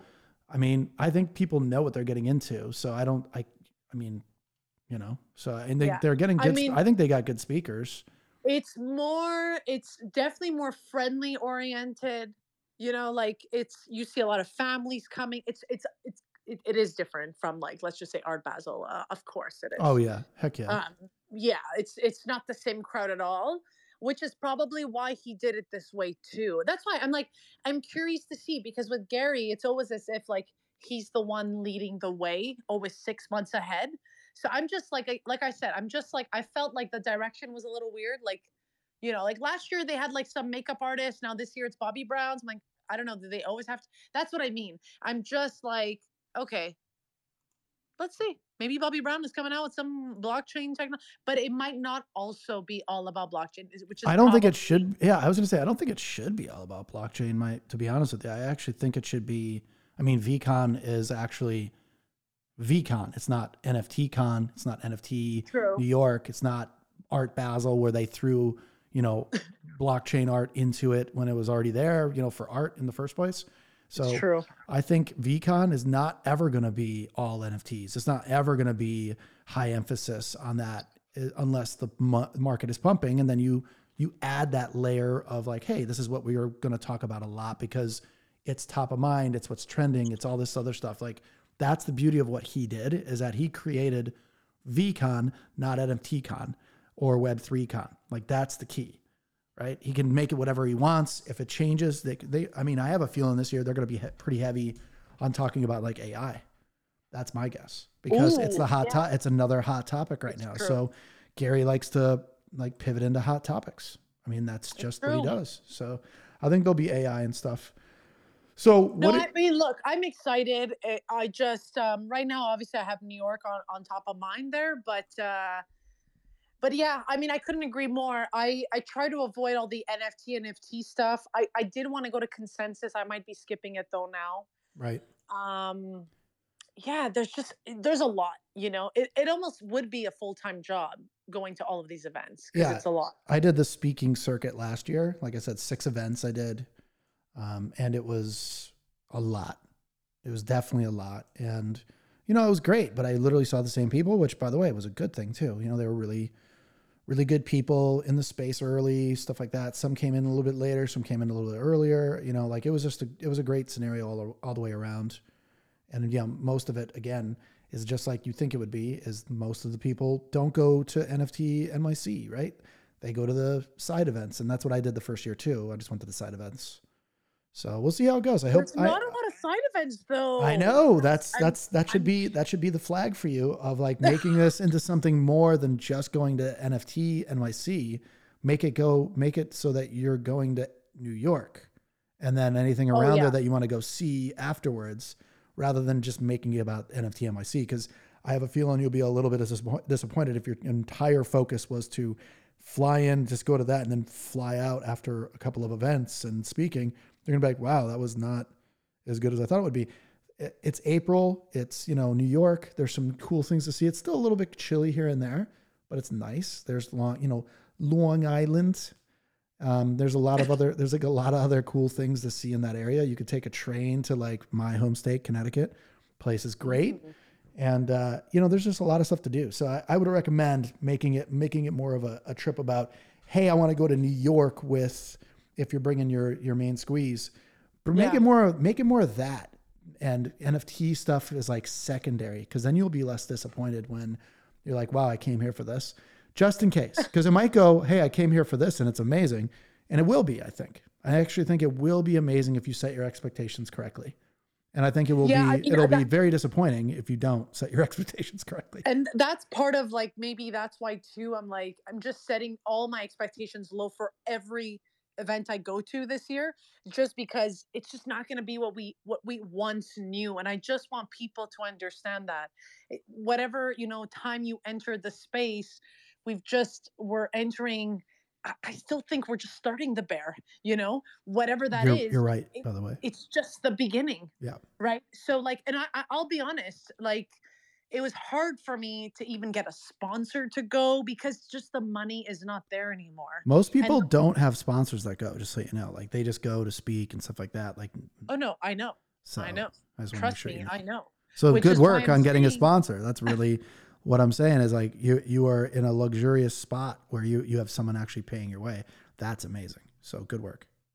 Well, look, it didn't come from, just the 1 year and a half of NFT work. But yes, I mean, I did get lucky, pulled, a lot of strings there. But I think too, it's just going back to all of this, it's really honing in on why you're attending. Like, does it make sense for you to attend? What are you planning to do when you're there, right? Yeah. So all of these things have to make sense. If your idea is, hey, I just want to go see my friends and party, then that's a whole other thing. You know what I mean? Like it is strictly like business. There's going to be some fun. I have an amazing group of friends in the space that will be there as well. So it's going to be so nice to connect with everyone, to see everyone. Like that's one thing. Like when you do this type of work and you're like, like like people constantly see my face or feel like they're in my living room every day, which is so nice. But it's a lot sweeter and nicer when you get to see them in person, hug them, they tell you what they love. They're like, oh my God, girl, like all of that is so fun. It's so fun to do in real life. It's almost worth paying the ticket just to go hug your friends. Right? Yeah.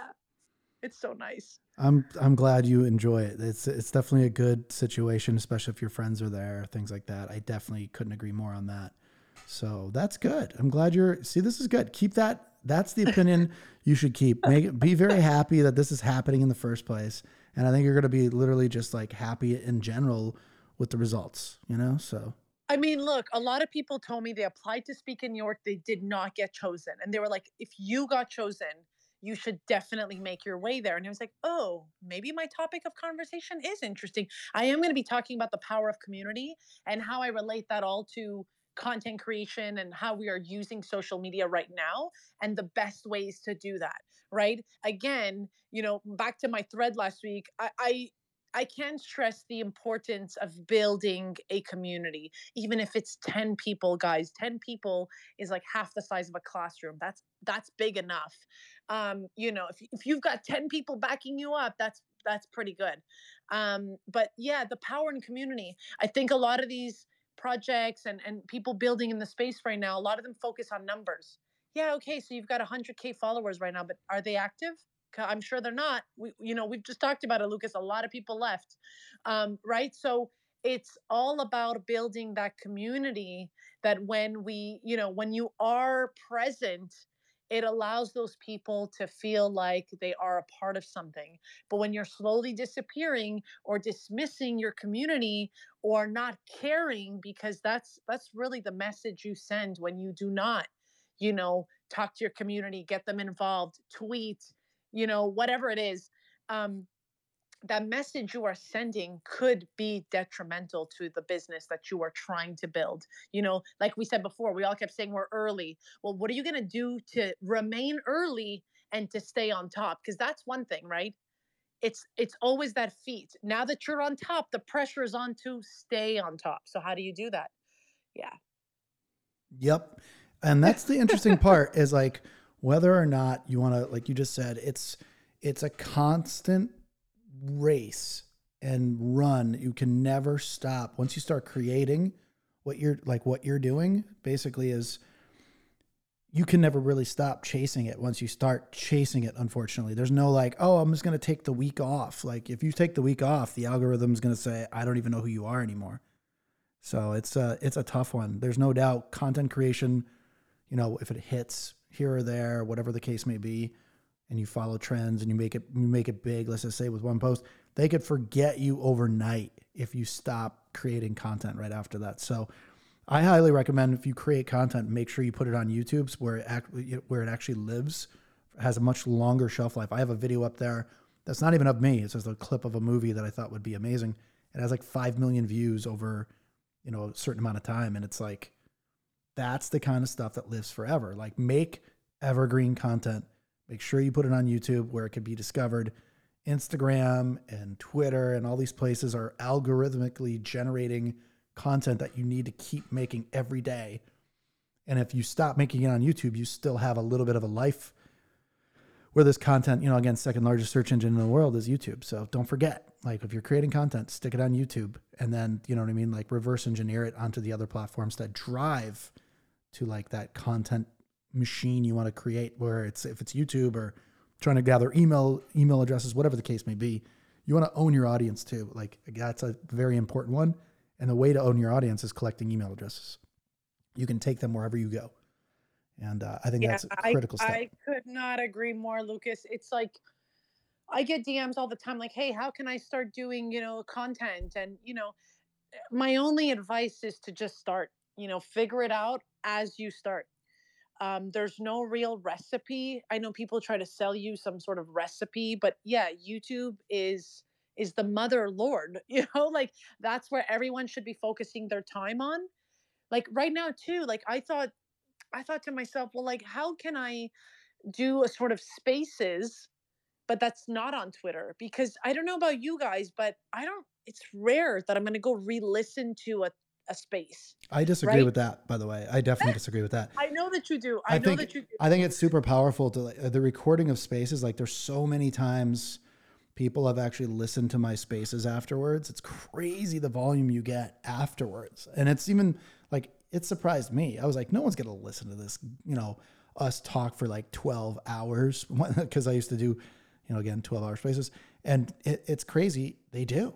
Like there might be 150 people in the space, but then you come back to it when you start, because, Twitter wasn't always storing our recordings. That actually happened in like January of 2022, I think, where they started like allowing you to record and leave them on your timeline. So that problem got fixed. And then you just saw volume go up. People are like, wait, I can go listen to that real quick. And then you share it. You can actually share that space with like a group chat. And then all of a sudden, you just never know who you're going to share it with, who then retweets it or shares it out. And they're another group chat and like, hey, listen to this piece or listen to that or listen to this. And it's like, yeah, there was one that I keep trying to tell people. I'm like, I think there was like 1,000 people in the space in April when we were selling this meme, April of 2022. And it sold for like $1 million, just over $1 million, like $1,050,000. And that one space, had like 1,000 people in it. I look back at it the next day, there's 16,000 listens. And I was like, what the hell? And I'm like, what is the data wrong? And it was because a news syndication picked it up and started like talking about it and promoted it on their, across their websites and stuff like that. And all of a sudden they drove a whole bunch of traffic. So you just never know which thing is going to like take off for you. So it's like, that's the beauty of like spaces. I even had a space, where was it?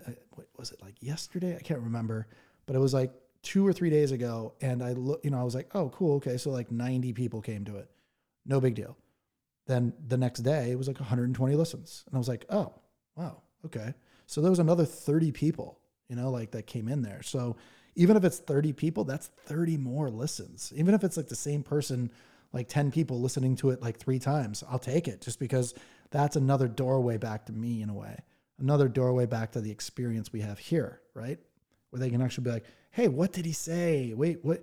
Let's go listen to this. Let me taste test this because I liked one of his tweets, or his bio is cool, or his cool cat was cool. Let's take a look what he talks about. And then bam, they're like, wow, I want to subscribe now. I want to do something. And there's always that chance. I always say leave it there as long as it's good, right? No, 100%. But what I was getting, so I love spaces, of course, because it's so easy and it's like we just hop on and I could be in my sweats all day and I don't care about how I look, which is what I love about them.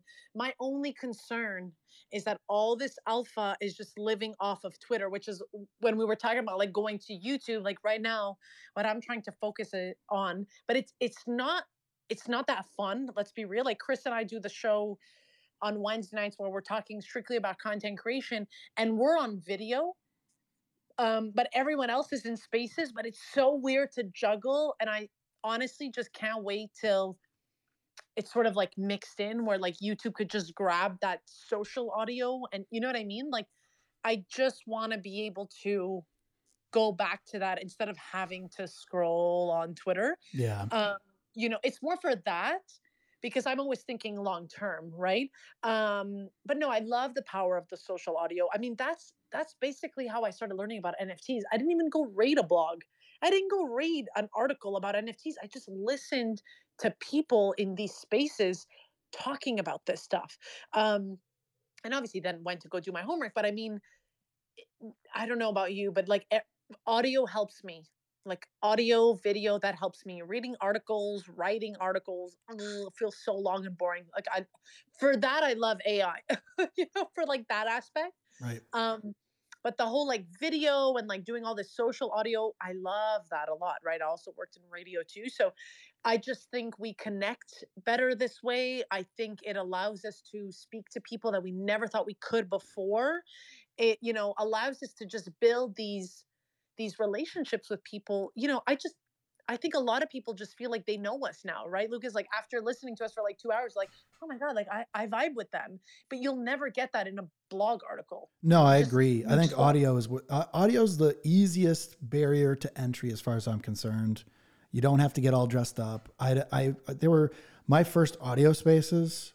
Like I literally was like laying in my bed, like just laying there working on like my laptop, talking and I was like basically treating it as like co-working.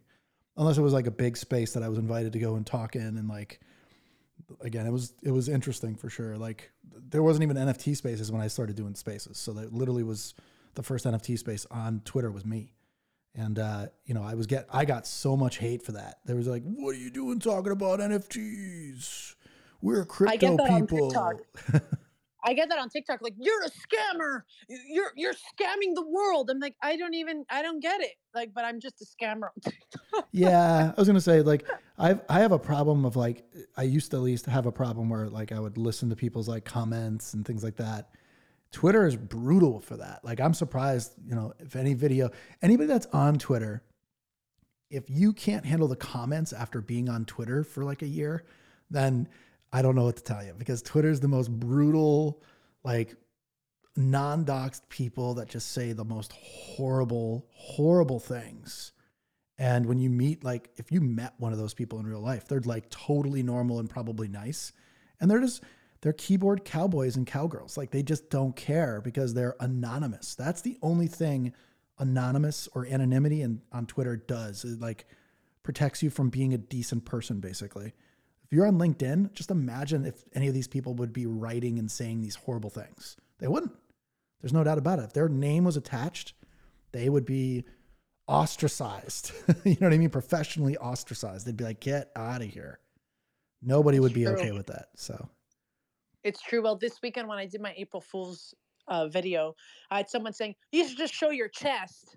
And I was like, okay. Yeah. Well, I'm not surprised about that. I mean, this is Twitter. The first thing that they allow art in the blockchain. The first thing they draw is, you know, a dick. So it's like, yeah, crypto dick butter. Yeah, well, it's just ridiculous. But it's like, that's just our mentality. It's like, oh, let's draw a schwanz real quick. No big deal. Yeah, of course. So it's pretty funny.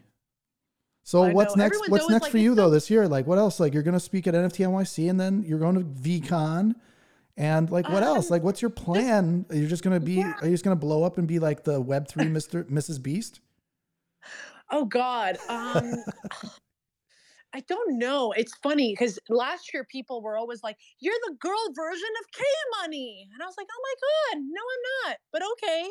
And then when I met K Money, he was like, "You know, that's offensive because you should be doing your own thing." I'm like, I am. It's fine.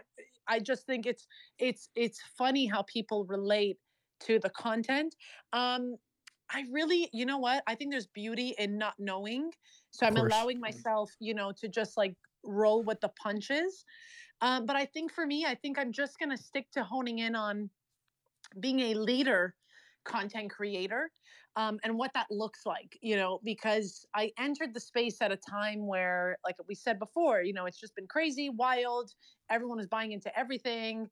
It was just crazy time. And now it just gives us the time right now in this bear to just build and to just work and to just showcase it all off until they come back and they're like, oh, wait a second, you've been here, and that's pretty much my goal, which is to just allow myself to stay consistent in this way. But, again, staying clear away from people who just want my thing, it's not going to, there will be a cost to it, but also I really want to stick to owning everything I do. That's very crucial for me this year. So I'm building out my website. I will figure out, what I can do with all of this. But, I do get people writing to me like, hey, I want to be able to like support you. How can I support you? And I'm not here to make $5. Like, I'm like, not to say that, it would be nice. It would definitely be nice to get paid to be doing what I'm doing. But it's got to make sense, and I want it to last a long time. I want people to really like, if they invest in me, it's because of XYZ. You know what I mean? Like, I want it to make sense. So I'm just not ready to just like throw things out there. But I really think that for me at this stage where I'm at, it's honing in on what it takes to be a content creator, the steps it takes, and letting people know that they have a day one. And if that means I got to walk them through it, I will. Um, but yeah, I think a bit like what Gary's doing, maybe, step away from the whole NFT so much and go back to what I've been known for, which is content creating. And yeah, we'll see. We'll see. But at the same time, I'm one of those people that I really do want to get more women here. I just think that the barrier is that we just don't see the possibilities for us, just, point and blank. Without having to feel like we need to be just women. I don't want to just stick to women in Web3. I still laugh at Brooks TikTok about that. It was the best depiction of like literally the entire space when it came to like, oh, let's just check the box of diversity and add a girl because she's a girl, and it's not really because she cares or really is interested. She just, you know what I mean? Like, at the end of the day, it was like the video just hit home. That's why it was so funny and so good. It's still one of the most genius videos I've seen in Web3 so far. Like, yeah, exactly. Like she just described it perfectly well. And that's something that I want to stay away from. I mean, look, it's hard because as women, we only relate to women. It's just the reality of it. So I know for a fact that eventually girl in the verse for me is just it's not just me. Whatever that looks like, I don't know, but it's not just like, me, the face behind girl in the verse. I see it a lot bigger than that. I want women to feel like there's a place for them. There's a place where we can joke. Like I tend to do these, like, if women were whales, like how would women be talking about an NFT project pumping, which is so different than men. And it's not just to be like women versus men. It's just that we are different. And I just want to hone in on that because I love that we're so different. There's books about women from Mars, men are from Venus, no, it's men are from Mars, women are from Venus.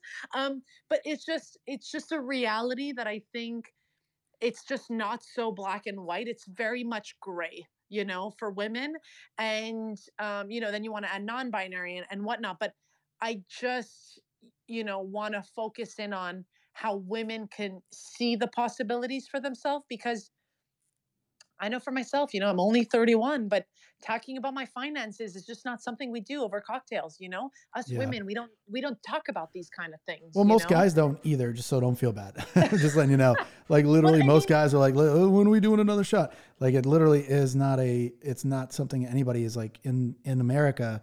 We are not taught financial literacy by any stretch of the imagination. that's true. So That like is true. there's not like that's what I loved about the NFT and like Web3 space. It literally took out also like I like that it removed politics and race and Yeah. gender and all that stuff. We didn't talk about any of that. Everybody is equal in this space until we start bringing it into this space. And then now we're creating inequality when we bring it into the space. I think that's just my opinion, Yeah. of course.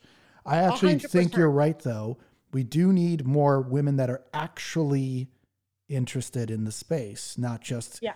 coming here just to come here because they were an OnlyFans girl and they're their OnlyFans is like dropping or I don't mean it in a bad Yeah. way.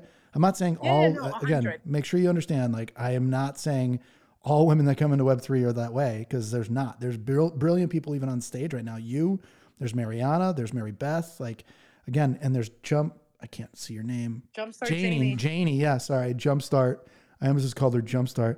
Janie's also a very genius person in the space as well. And you know what I mean? Like you're all here for the correct and right reasons.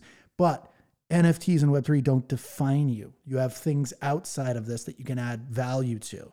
It's not, Exactly. You're not just like, oh, if I don't have NFTs and Web3, I'm nothing. It's a part of my life. And then there's like the 90 other % of my life.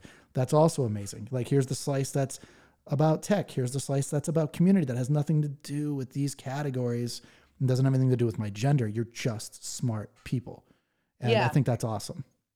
Well, Smart that's and curious exactly people. it. Yep. That's exactly it. And I just, for me anyway, it's like, when I first started doing like the crypto news update, people were like, "Oh my God, why'd you do it?" I'm like, because I wish someone else was doing it. Like that was it. Like that was period. That's Point how of you blank, win right? right there. You solve a problem it- for yourself. exactly. But the difference I think, because a lot of people send me other people's like crypto news updates and whatnot. Not to say that mine is better at all. The only thing I think that, which is why people resonate with mine the most, is because I make it relatable to how the community is feeling that week. That's it. But that's the research that nobody else is doing, because I'm living, like you said, I'm living and breathing in the spaces, right? So I know what people are talking about. I hear it, I see it, people are writing to me, right? And I make it the reference, which is why when I say I want more women here, it's not only to say F you men, because I think we need the men, because like I said, men got me in here. So I want to applaud the men that are here, applaud the men that support women, but I just want to be able to reach those little girls who, and I'm hearing it from a lot of people right now. A lot of girls, young girls, are resorting to OnlyFans and they think this is the only way they can make money or, build a career for themselves. That's the slippery slope about social media today, too, because as women, it's so easy for us to compare ourselves to everybody else and every other model on TikTok, right? So it's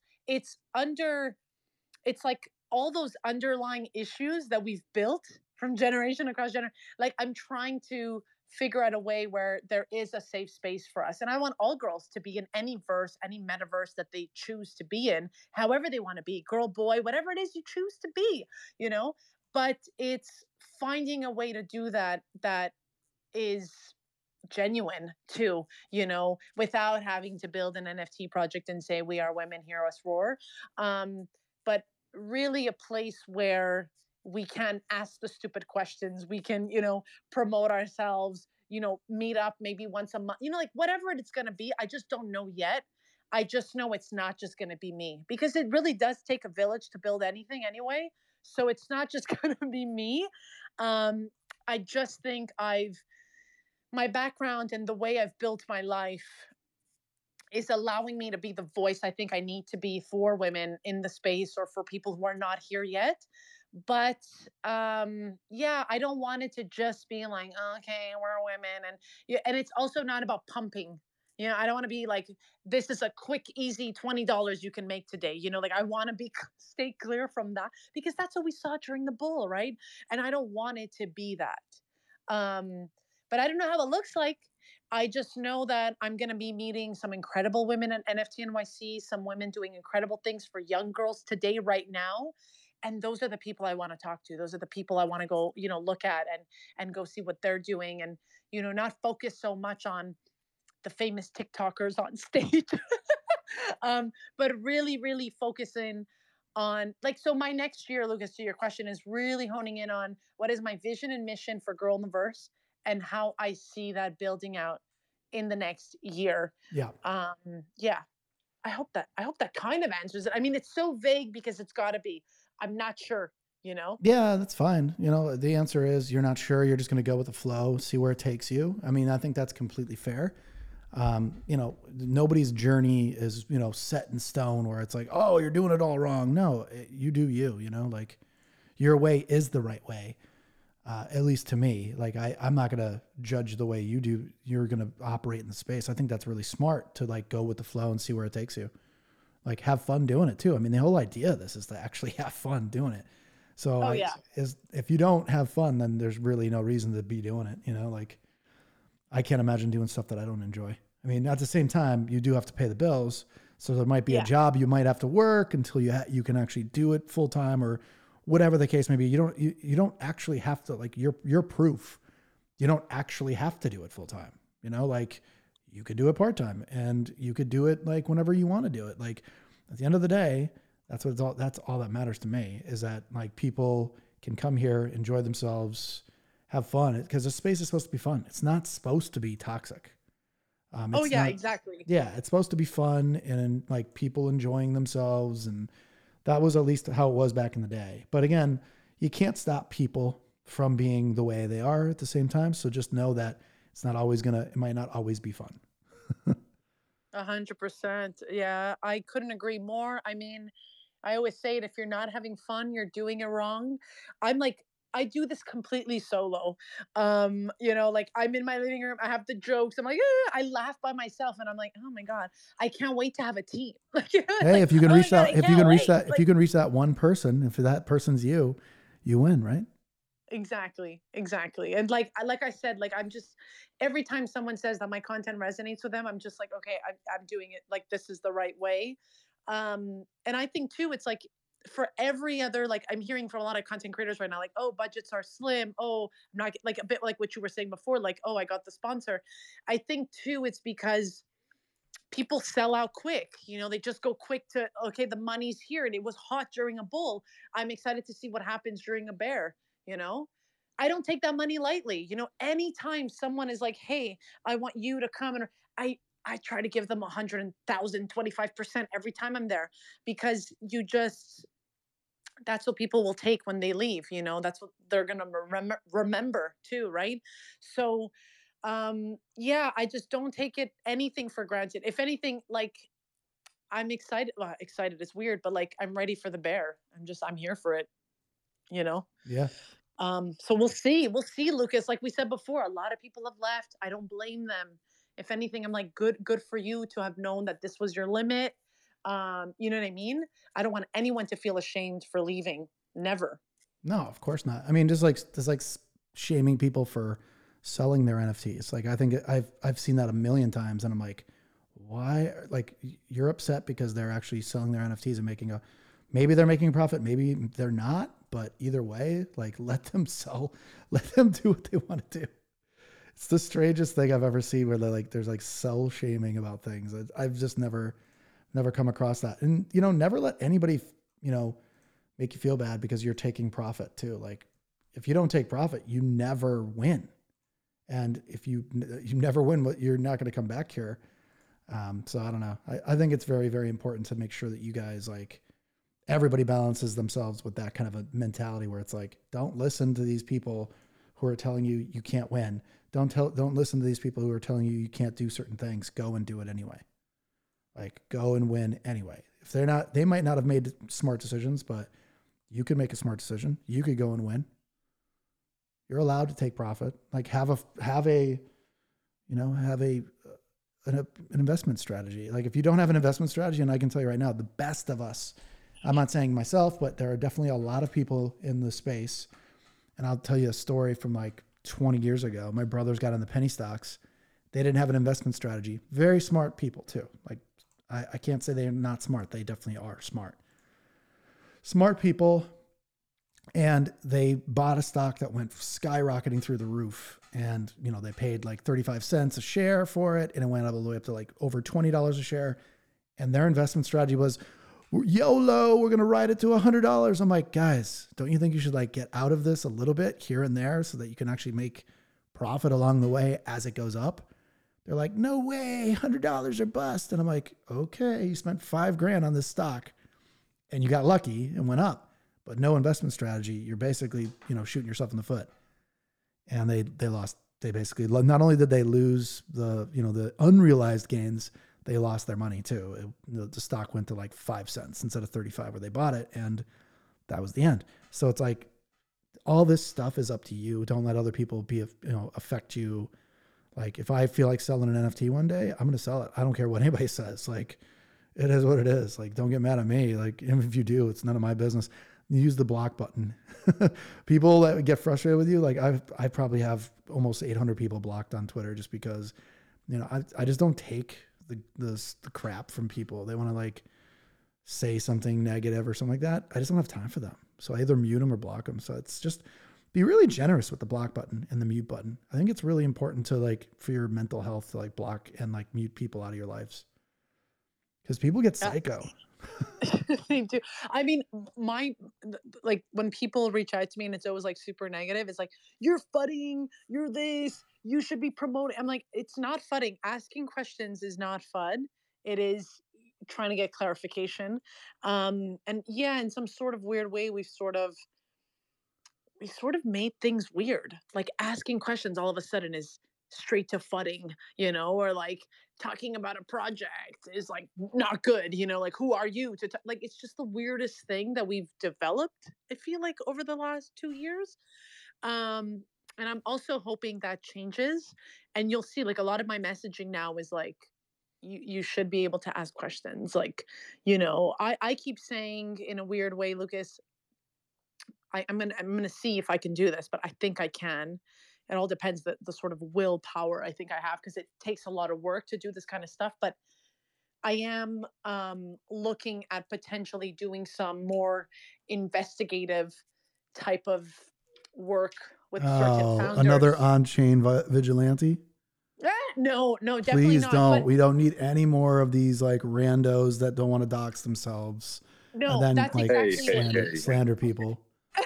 No, that's exactly not it. I think we've come at a point where we need answers, not only for certain projects who have disappeared. I'm even talking about the ones that are still here, these blue chips, whatever. I don't know why, who decided to call them blue chips or whatever.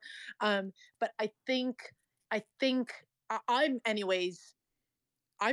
tired of hearing people going on a space and like, oh my God, we love you. And oh my God, you're so amazing. And oh my God, like, okay, they've only got 10 minutes. Like I appreciate it, but what happens to those who have real questions? You know, not just shooting people flowers. Don't get me wrong. I want to give everyone their flowers, but we need to step away from the, you know, like, I mean, I see it all the time. Yeah. A founder will put up a space, but it's like their BFF that's hosting, you know, like, can we? Why is that wrong though? My question is, let's pretend this is a band and you invested in the band by buying merch and like a ticket to their concert. Let's say it's a year-long ticket. You think those people or somebody that invests in a product now has the right to like literally have like a kangaroo court session and like put these like ask these people like these crazy questions. If you don't like a project, just sell the NFT and you don't have to worry about the project anymore. But see, that's what I'm saying. But it has nothing to do with liking or not. You know, like when I go back to when I Yeah. did journalism, it had nothing to do with liking. It was I had to go ask the prime minister why we were shutting down our province. Right? Yeah, Like, but that's a little, I would say that's gonna, so I'm gonna push back a little bit.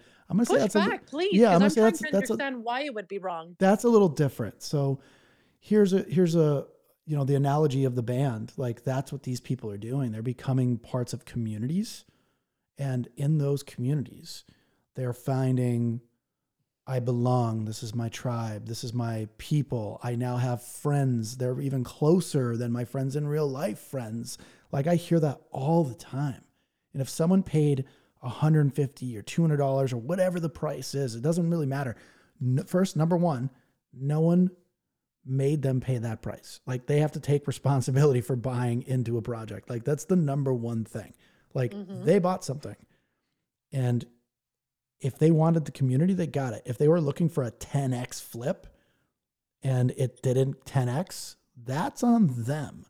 They were betting on a penny stock and the penny stock didn't go as, you know, well. And it's all based on social community sentiment. I totally hear you, but scary. It's scary that happens. Look, we actually banks got destroyed in the last couple of months because people lost confidence in those banks because people went on social media to complain about those banks. Like that's the reason why those banks went on runs. Silicon Valley Bank never would have run, never would have closed down like it did if it wasn't for these idiots. Like, and I know some of them. Like I'm straight up like calling it how I see it. Like these people went onto Twitter in rooms full of 10,000, 20,000 people, were writing tweets saying it's the life-changing, going to destroy our tech space forever. It's going to set us back. It's a national security risk, blah, blah, blah, blah, blah. No, what they were doing was protecting their own assets. That was it. 95 to 97% of the companies that Silicon Valley Bank would have gone out of business anyway. That's how startups work. They're not going to get any better than that. Y Combinator, great example of a successful incubator. Their success rate on average, 8% of their companies maximum become more than going out of business. So again, you have to understand, like, it's like, where do we stop with this kind of like, I don't know. It's just it's a strange dichotomy that people can go on to Twitter and then I feel like people feel like they're very entitled. And I think the entitlement is really strange in this space where, hey, I own an iPhone, so now I can go complain to Tim Cook. It's like, no, you can't go into a space where Tim Cook's talking and like get up on space and like expect to get on space and like have him listen to your ideas on like making the iPhone better. It's just not, that's just not the way it works. I totally get that. What I'm saying is, you know, let's say going back to your band analogy, and it's like the band and it's their BFF that's like asking them all the questions. Why the BFF? Why not have someone who is non-biased come up and literally do, let's say, a thoughtful interview where we cover all aspects? You know, like my worry with all of this is, and this is a worry I started seeing in journalism as well, which is it's very hard now, especially with AI and whatnot, but we don't even have to get into AI, but to decipher what's real and what's not. Right. And we've been talking about this whole time in the space. And that was one of my worries when people were not doxing themselves, is that when you don't dox yourself, you allow yourself to go on and develop a roadmap and then just walk away quietly. Right. But when you dox yourself and you're out on the street and you're on stages and you're doing your thing and you're repping your brand, and you really believe in it, it's going to be a lot harder to BS, you know, a Frank D. Gods, let's say right now, because he goes publicly and speaks and says what he's got to say. What I'm saying is, I have yet to see someone be not biased and ask questions. And it's never to when I say What ask questions would you questions, ask? Sorry, I don't want to interrupt you, but like, what question would you ask? Like, let's just say I wouldn't want some random person asking me questions. That's for sure. This so-called unbiased person. I I don't want just to be caught off guard by some random question who's like, "Hey, Luke, what about this or that?" I'd be like, "Why are you even asking me that? Like, that's just really like a a question, like, weird hey, question." why, Bye. like, why would you, what allowed you to start a season 2 of your project? I don't know. I'm saying anything right now. Like, like, what was the real reason, right? And it's like, oh, well, we thought this. Okay, great. We get the real answer. We don't get the, well, we wanted to do this, but, then we had, like, it's the roundabouts that we keep here. And I'm just saying this personally myself. It's not like, I feel like a lot of these projects got lucky because no one in the space held them accountable, is what I'm saying. So But I D-Gods, are could, you saying like D-Gods got lucky? Are you saying like no. Apes? Because I think they did. Both of them even freely admitted, especially Apes. We had no, I mean, again, they've been interviewed countless times now. We had no idea it was going to go well. We thought we would get a little bit of ETH and the project wouldn't mint out and that was it. Like we'd walk away with like 5 or 10 ETH, split it up, and then that would be the end of the project. And come to find out, it exploded because it was the right time, right place, Yeah. right market conditions, everything. And all of a sudden, somehow the Apes became bigger. And again, Than what they thought. Yeah. yeah, and it's like literally, no, I wouldn't even call it a unicorn. It's an outlier, will never happen again, can't happen again because market conditions and everything just like they just did smart things that they didn't even know was smart at the time. Like they literally just did things, and some of them were successful and some of them weren't. But we have very selective memory when it comes to like building a business. And Yeah. some of these projects, like how would you hold, like, here's a great example. How would you hold someone like a Jack Butcher? Like how would you hold him accountable? Because he made an art project, yet there's like, there's like thousands of his pieces out there now in this collection, and people are like, there are people that are upset with him. Yet in my mind, if I bought into one of Jack Butcher's collections, I knew exactly what it was. It was an experiment. Yet there are people out there going, hold them accountable, Yeah. blah, blah, blah, blah, blah. And it's like, dude, the NFT was $8. Like, what are you talking about? It was a social experiment. There were projects that were launched in 2021, 2022 that were literally like no roadmap, just art. You know what I mean? So Like then that's here's it. what I would do with Jack Butcher. Yeah. You just made me think of with Jack Butcher, instead of, my approach is never like people are saying it's garbage. I would literally be like, Jack Butcher, what would you tell people right now who are disappointed they wanted more from your thing? That's the question. But we never hear that. We never hear we never hear what a founder or what a project has to say about XYZ. Do you get what I mean? And it's never because, trust me, I've tried speaking to the doodles, and I think their biggest worry is that what they say will be misconstrued or whatnot. And I totally get it because I heard it years on end as a reporter. People think that we have like some secret AI tool, which I never had, but like to change the voice and whatnot. And like we didn't get too technical because nobody understood the amount of pressure and time we were on. But also, I think it's just about, if anything, it's sort of like a refresher. Like, hey, how did you start in the space? What is it about? What do you think about this? When you started NFTs, it was this way. Now we're going into this. What do you like? I just feel like we are missing some puzzles. And it could be too that they don't want to talk about it. But I say, why not say that you are not comfortable talking? Like, there is nothing wrong. When we ask, our president or our prime ministers or, any city councilor, we go up and we ask questions and These they're aren't, allowed but to say, these aren't public office holders. These are I private understand. companies. Well, some of them are not fully but They're all you private. get what I'm trying to say? Yeah, What I'm they're all saying is, private. But yeah, go ahead. okay, they're all private.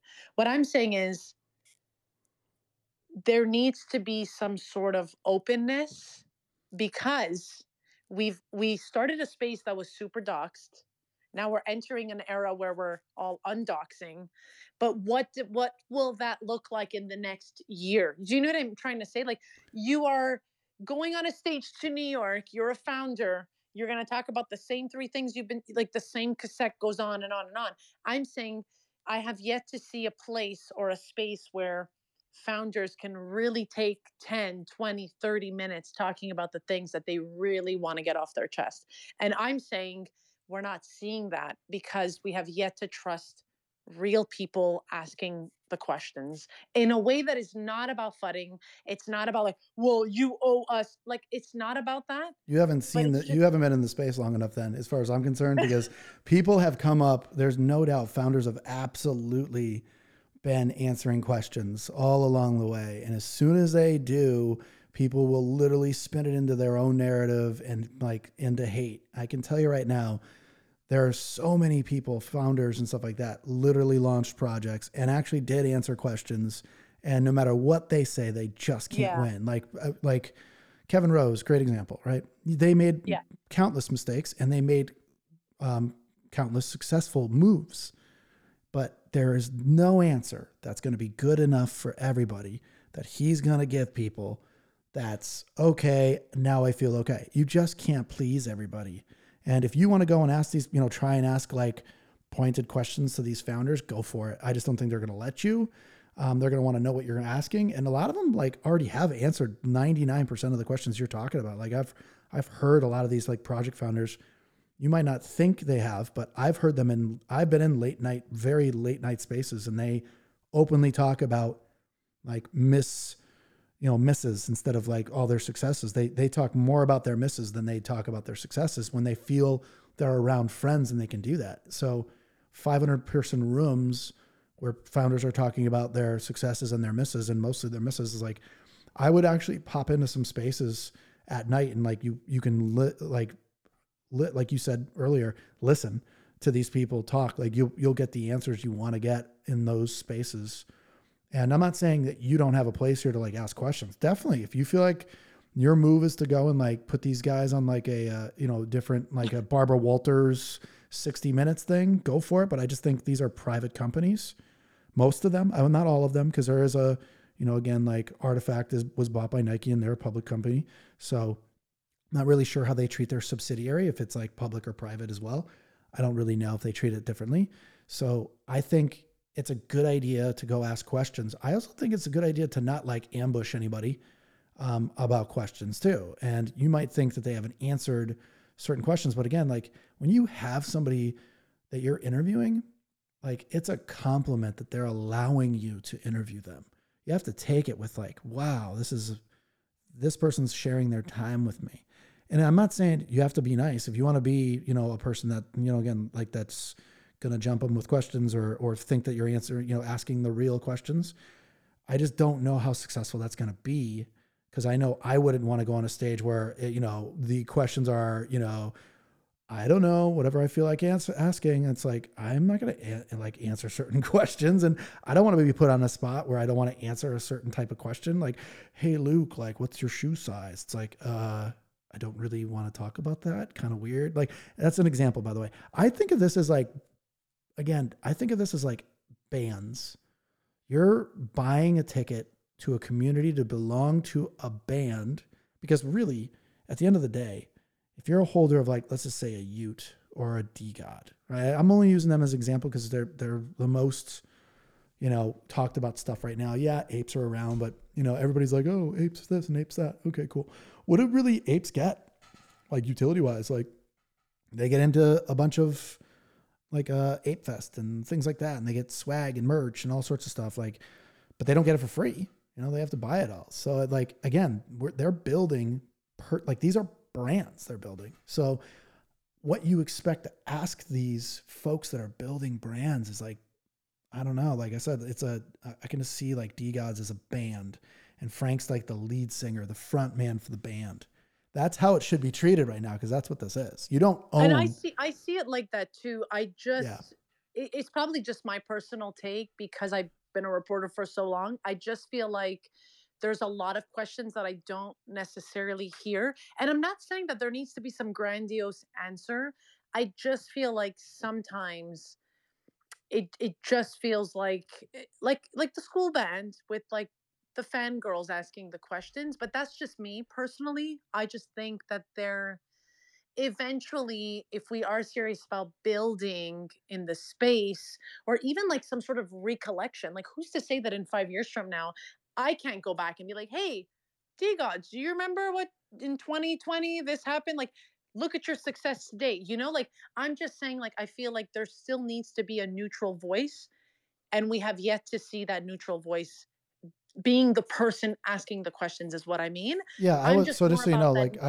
like I did that all of 2021 and 2022. So I was a neutral voice that didn't hold any NFTs or anything like that. So it's definitely happened. I just want to like make sure that you know that you would just be continuing the work that people have already done for sure. People have done, Yeah, yeah, and that's great. I think it's needed. I think you're absolutely needed in the space. So there's no question about it. And your tactic will definitely work. Just, you know what I mean? Like be more a Barbara Oh, Walters. no, I'm hearing you, and it's Yeah. making me also reflect because, in all honesty, I mean, a lot of people, that's their thing, right? And I always explain this too in media, like it's the same sort of thing. Is I'm the messenger. I will give you the stage, right, to do it, but there needs to be someone there, saying this kind of stuff. You know what I mean? Yeah. Like, I don't see myself going on and being like, I hate these people. Like, it's really got to come from, work. And I think that's why too, CoffeeZilla got such a bad rep. But I was like, I remember when people were like, oh my God, like they were like fudding the work that he had done about Logan Paul. And I was like, there's so much work that goes into that. And I think a lot of people just don't understand that sometimes, CoffeeZilla is the face and messenger. And we don't have to go on about CoffeeZilla, but it's just like there is work involved. But in order for that work to come out, or however you want to release this kind of stuff, there's months and months of work and research and trusting people and, hearing their stories and whatnot. So it's more about, it's not so much about, hey, here's an open stage and ask all your loving questions. I totally get the band aspect. I just think eventually, I don't know, there just needs to be maybe more of that sort of work. Maybe. I No, don't I know. agree. I'm I just agree. throwing it I'm out not, I'm there. not, by the way, I'm not saying what you want to do is bad. I think it's a genius idea. I think you should do what you want to do and test and iterate. And if it works, go for it. Like, I just think like I'm just giving you my unvarnished Oh, and I opinion. totally get it. Yeah. It's I like didn't the consider that band, they were private. yeah, so the band reference means like more like, hey, if you're a fan of the band, if you're a fan of the art, you're not going to go, hey, where's my utility for the ticket I bought to your concert that for I sure. went to at NFT LA? What's next for me that I get for free from you? Like, give me more money. Like the band will be like, what? Like, what are you Yeah, talking about? Like, 100%.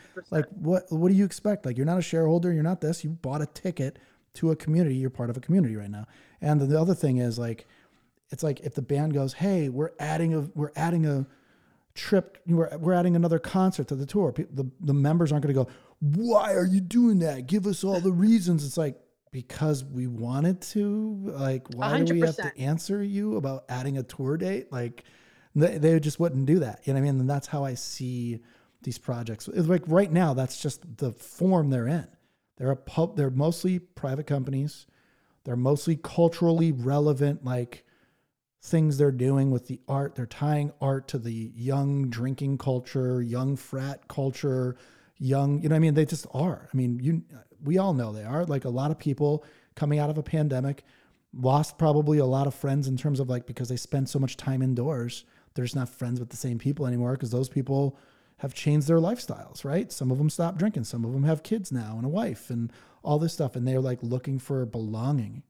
And more, it's been exasperated by the pandemic, and we're still just on the other side of that. And I think a lot of people just wanted to belong, and they felt like they needed to buy their way in, even though these communities said, "Hey, you don't need to own an NFT to be part of our community." Like every community said that, and I'm part of, I don't know, like 80, 90 communities, or at least the ones that were here. And now now that the ones that are left, I'm probably part of 10 communities, but it's those 10 communities. Like I don't even own some of their NFTs and I'm part of their community. And I just like the people in those communities. And some of them I don't like. Some I own NFTs and I don't like the community and I just hold the NFTs because I'm like, maybe one day it'll go up in price, but I'm sure as heck not going up and like going, hey, founders, what are you doing for me next? Why aren't you like sweeping my house? Like, why aren't you like, washing my car for me? Why aren't you like, hey, you know what? I kind of like, I need my windows tinted. Can you tint my windows real quick? Like, gimme. I think it's such a weird, when you get people involved in Yeah. like businesses, and they think they're like shareholders. They think that's like they're pulling a ticket, and that's like they think it's their ticket to complain. It's their Yeah. ticket to like, hey, I get a seat at the table, and it's not a seat at the table. You're part of a community, and the community is more important. It outweighs the needs of the one. Always. Mhm. Community will always outweigh the needs of the single person that's in that community. And the cool part about NFTs, the thing that we're not talking about here again, it's like if you don't like your ticket to that community, sell your ticket to that community and find another one you do like, and then buy one of those tickets so you can be a member of that community. I'm a member of Hell yeah. I'm a member of like 2 paid communities that are not NFT things at all. They're mastermind groups. And let me tell you how much value I get out of them right now. Absolutely zero. I get negative value out of these communities. I don't have an NFT, or anything like that tied to it. I just gave them my money, and that's that. Like, I don't expect to get it back. It was a small bet. I always make small bets on things. Join communities, join masterminds, join these things that could possibly enrich my life, right? And come to find out, it didn't. So the thing is, like, you don't renew that membership. It's kind of like Netflix, right? You buy Netflix and you end up not watching it, or the content doesn't suit you, you cancel Netflix. You don't go, give me my, $9 back or $14 back, or, hey, answer for me. Why aren't you making better content, guys that are in charge of content or girls that are in charge of content? No, they just go unsubscribe. Just like, social media. Like, if you don't like what somebody's saying, unfollow them, like, just change the channel. And that's the cool thing about NFTs. I feel you on that. But my thing is always, okay, they're private companies and whatnot, but this concept of we're going to build with, and I think maybe that's probably the mistake for a lot of people, right? The holders think they're shareholders, Yes. but also the businesses, it almost seems like they also forgot about the community too, right? Like when I see a lot of these people go on social and they're like, well, we're not going to tweet because like we don't need to tweet. The reason why it bothers me is, and I'm not even like, I don't even want to name names. The reason why it bothers me is because we're not asking you to tweet announcements. And I think that's the mistake I get too, and that I listen in when I hear from founders and when I listen to all of these projects, like the reasons as to why they don't speak. Oh, well, we have nothing to announce. Well, you know what? You don't need to announce anything. We just spoke for 2.5 hours about all these projects doing all these epic events for the last 2 years. Where's the footage? Post it. Tweet, retweet. I'm here saying, do you know how many of these holders talk great, do these lovely threads about these projects? I'm saying retweet it. Like, and now we're gonna go into a whole other thing, but so you're gonna try to like guilt them into retweeting things? no, I'm saying retweet. I'm saying show up. Show that you actually care what this guy wrote on the, even if you don't read it, just retweet it. I don't know, like whatever. I'm just saying there's a lot of people in here doing a lot of your social media that you don't even need to pay for because they're doing it because they love you, right? Like, yeah, that's the dynamics. Yeah, those are the dynamics of NFTs. Like it binds people into a community because they have one shared common interest, which is that NFT. And I agree. That's the beauty of NFTs, is that these companies get free marketing, and they didn't ask you to wear their PFPs. You 100%, volunteered. So they're not going to retweet or like your stuff if they don't want to like their stuff. And I agree with you. There are ways that they could actually highlight community members. And I think a lot of them do. I think, again, a lot of the bigger communities, like I've seen the apes and the founders of the apes and stuff like that retweet people that I never expected them to retweet, and they blow up, and all of a sudden they're, they have 1,000 new followers the next day or something like that. So, you know what I loved too, and not because you have a cool cat, but I loved when I saw Clone show up behind his desk and he's like, I'm going to tell you guys why my IP is going to rule. And I was like, you go, Clone. And I'm telling you, like, I love that kind of stuff because, again, I just think it showcases that A, Clone is still here. B, we actually get to see a face, which is fun, even though we all know what he looks like. I mean, it's just was, I don't know about you, how you felt, but when I saw that video, I was like, I don't know if he listened to me or something. I don't know. But I was like so happy to see him take that time and reiterate why he's still here. And I'm telling you, like, I know maybe, I don't know what Lucas thinks, but I was like, I don't see a lot of people doing that. They do it all in their own different ways, but like, and I don't really know, like, I'd be curious to see why Clone decided to do it that way. Um, but I just felt like there was much more power to him when he showed up, posted that video, and was like, "I'm going to talk to you for 7 full minutes." And I was like, "Wow, that is cool." You know, a bit like the bands, right? Like you just want to know what's up. Yeah. Just look at all of our celebrities. I think Man, they they're all like, need comms people. And you know what you could do? And this is just my opinion. You could actually pitch your service as their communications, because you should be, hey, you know what? I can help you get the word out about here's what you should do video wise. Here's the content you need to create. But like Klon is, at least to me, he's a founder of a company and he should be on Spaces for sure, up and chatting and stuff Oh, like yeah. that. For sure. No question, right? He should be up there. This is just me. This is just what I would do. That's my opinion, of course. It's not what he should do. He's going to do what he does. My opinion is if I actually had a Web3 focused NFT company, I would be in Twitter Spaces an hour minimum a day, in here talking as the founder, like making my presence known, keeping my finger on the pulse, not trusting somebody else to do it. But also, I would not go up into spaces that might be question mark. Who knows what they're going to say to me or come at me, because my mental health is way more valuable than a non, 50 follower person being let up on stage and like oh yeah, completely verbally berating me. And then the host is not a lot like stopping them. And that's happened so many times in this Oh, yeah. space I've seen. And it's ugly. And I think it should never happen again. Like founders are smart not to go onto the question mark spaces. Like, Which is why I think too, and because I never come at this like, oh my god, like with my teacher school ruler type of thing. right. I feel for them because we've seen what's happened. And so like even when I met with the Doodles team in Miami, I just wanted to do something fun, like, and they were laughing because they were like, no, we know that you're playing with the, because in some of my crypto news updates I used to just throw in like the Doodles aren't tweeting, like just because, again, not for cloud chasing ever. It just was something the community was worried about, truly. Like some people were like, oh my God, like why aren't they? And obviously all the questions, and then which grew a lot of like FOMO and all this crap, right? But it was a genuine concern at some point. Then it became just like a whole freaking other thing, a meme, whatever you want to call it. But I remember in Miami just speaking with them and I could hear them. And I only say this because I've been in the business for so long. Like, do you know how hard it is to get people on the street to talk to you when you're in media? You know what I mean? So, like, I could hear that they were stressed about like, what could she possibly ask us? And you know that they've been burned. We've probably heard them on spaces where people attack them. And so that's where I was getting at with, Right. I want to see more people like instead of being a Twitter Spaces master because you have 3,000 people listening in, I want people to be genuine about why they're having that space with said founder, is what I was trying to get at with all of that. Like, which is why I was saying I wanted that, no, nothing to do with like holding bags or being like the positive person, or like the complete opposite, like just wanting to FUD them.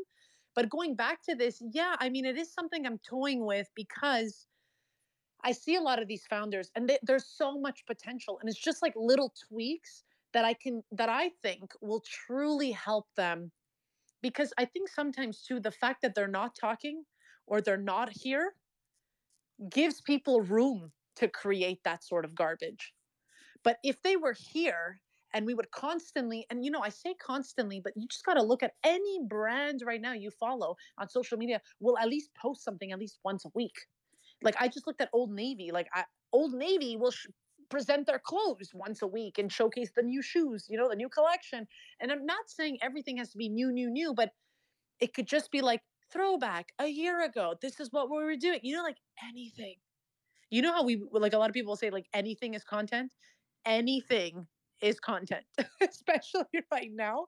So it's just like, but yeah, Lucas, I will take your word for it. I'm gonna figure out a way where I can maybe sort of reach a lot of these, let's call them businesses, and maybe help them with their communication. Like I always go back to social media because that's where we are. We're on Twitter today. That's That's social comms, media. though. I mean, that's comms, right? It is You comms. need to Yeah. you need to get them on and understand what they need to do and give them give them a comms roadmap. Like, hey, Yeah. hire somebody, and that might be you. You might be speaking for the Doodles before you know it, and all of a sudden you're on stage speaking for the Doodles. And do you really want someone coming at you like really hardcore, like, I bought my Doodle at 20 East floor, and now it's at like 3. Give me answers, or crucifixion's on its way. It's like, come on, dude. Like, I mean, look, I will say I'm just so amazed because you're right. They are like bands, and I'm gonna really keep this analogy with me now, and always reference you, Lucas. But I was like at Doodles, right? Like at the Doodle Pod, like everyone was like, "Oh my god, this is so great!" And like I went into the shop because I was like, "Oh, I want to buy like I don't own a Doodles, but I was like, I'd buy some merch." And like the shorts were $75 US and like crazy prices. I was like, "Oh, I'm not gonna buy anything." I was just like, "I love you, but." It was a little too much over like my budget for me, like as a non-holder. And so again, going back to the whole band thing, it's totally that. You will only buy for the ones you truly, the same thing. Like I have so many Discord pages, but let me tell you, I don't check in on every freaking project I hold. There's only going to be a select few, right? So yeah, I like that analogy of the band. I'm gonna think about that more. yeah. By the way, it doesn't mean I'm right about it. I just know that No, that's no, how no. I explain it to most people. Is like, this is the better way of thinking about it, because that's what these are. We're Yeah. not shareholders. We're community. We're ticket holders. Yeah. And that's what NFTs are: access and art. So It's so true. you're buying access and art right now. And there might have been a grand scheme, like to build like a metaverse, or to build a game, or all these things, like we're going to own metaverse land and this and that and the other thing. And like, and some of these projects didn't have any roadmap, and they were art projects. Right. And those are the people, like, I feel bad for, because they are being held to the same crazy standard that these projects that raised $20 million, like they're being held to those standards. And I'm like, but this guy launched an art project and now you guys are mad at him. This doesn't make sense to me. Like, and I think that's bad. And I think it's also bad that we compare every project as well to like apes, because the apes is an outlier anomaly that will never happen again. It's like you're setting yourself up to fail if you think every project should be compared to like apes or doodles or things that are like raised like crazy, or even Cool Cats, like crazy amount of money. It's just not. It's not realistic. But go ahead. Should we answer some questions here? Yeah, let's answer some questions. I was gonna say Jumpstart. Jumpstart. yeah. Janie her hand's been up, so let's talk to Jumpstart. Jumpstart. Sorry, I was cracking up. You're like Jumpstart, Jump Street. I've heard Sorry. it all. Yeah, sorry. It's okay. I go by Jumpstart Janie, or Janie's fine. Thanks for having me up, Lucas, Melina. Actually, Mary Beth was posting that you were in the space, so I just want to come and support. I came up a while ago, but honestly, I was just enjoying the conversation. You guys cracked me up. And then I was low-key talking to Mary Beth about it. It's like your guys' perspective is refreshing and also very different. So just interesting to hear about it. And I don't even know where to begin, but I'm here to support, obviously, Melina, Girl in the Verse, and obviously you, Lucas, as well. Really enjoying the conversation. And I was cracking up as you were talking about bands, and I'm Korean American. So when you talk about K-pop and like the fandom, the fandom that you experience there is just absolutely crazy. But one of the words that I was thinking of in Korean culture for internet citizens or people who are undoxed in the space, right, and making these comments, they call them netizens. And they are wild. And I think the point that you made about, no one's going to actually say those things if they're doxed or if it's on LinkedIn versus on Twitter, when maybe they have an anonymous profile, they feel like it's okay to write it, but then they would never actually say that to your face, or if it was attached to your profile, that you could link back to their professional life or who they are or something like this. And I just find that really interesting. And also the other point that I was thinking about was, Melina, we were talking about TikTok and people, talking about, Web3 and NFTs and crypto. It's like, you're a scammer, or like, what do you know? And all these different comments. It's really interesting. And sometimes I just like the comments just for the fact that it's engagement.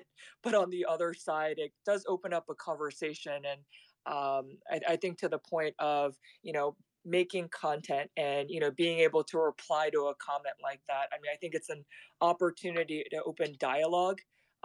It's not nice sometimes, but it kind of is what it is, and I guess it comes with the territory of making content that, unfortunately, if you are public and your face is attached to something, then you get a reply, and sometimes it's not necessarily the most positive.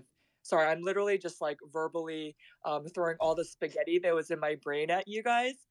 This is And good. thanks. And lastly, just about going back to the band analogy, is that I think people, when they have come to Web3, have this perspective that they are a shareholder of a company, but it's not even that, it's beyond that. Like, they have a right into the boardroom and an executive decision of how certain direction, or the way that a project or a business should actually be run. And I think that's kind of been the expectation of being a part of an NFT or a Web3 brand or project, or whatever someone actually wants to call it. But at the end of the day, it's still someone else's project, to an extent. You may have certain rights to vote on specific things, but same thing, for example, like a Nike. I mean, when they have shareholders meetings and those financial analysts from all those banks are speaking during these quarterly calls or investor calls or whatever it is, most of those questions are pre-vetted and they're all pre-planned. So those questions that we're getting are not necessarily the sentiment, or I guess real journalism, you could say. So I think, Girl in the Verse, and whoever wants to do that, to ask these objective questions to start dialogue. I think it's more about starting a conversation and understanding where people's heads are at, versus necessarily interrogating and shaming them based on what they have or they haven't done. Because I think that everyone is on a journey and they're trying to figure out the way. I think the challenge and the problem and the sticking point is that there's money and there's investment involved, and you're buying into a community. And Lucas, and this is my last point, and I'll stop talking. But Lucas, you brought up a point about the pandemic, and I think I've thought about that a lot, because Clubhouse and also social audio really popped up during the pandemic, and I think that's a really interesting point, because again, people were lonely, you were deep in your thoughts for way too long, and craving community and to be a part of something.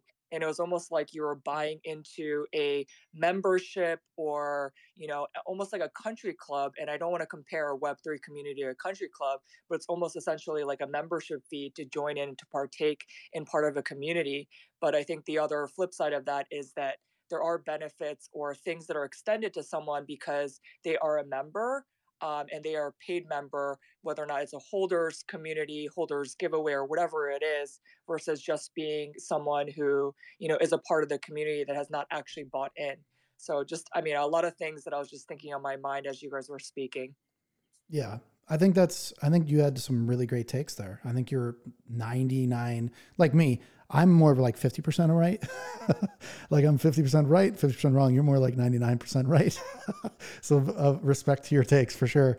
Wait, Lucas, I didn't say that you were 50% incorrect. No, I'm owning that I'm usually like at best 50-50 is what I'm saying, because nobody, like myself for sure, is like, I'm currently evolving like every day. And again, it's just like these projects they're building in public, and I'm kind of like building in public too, like in every single day, I'm trying to be better than the day before. And sometimes I win, sometimes I lose the day to distraction. But yeah, I mean, what your take again is, I think it's very important to focus on like community here, because that's what people are really buying. And I hate saying community because it's such a cliche term.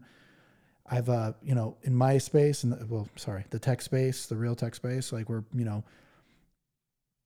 people are at least I'm from like startup and .com space, again, it's building community has been like something I've been doing for like 15 plus years. So like people using the word community to me is now like kind of like cringe, Because it's like, guys, really, we didn't just discover community like right now.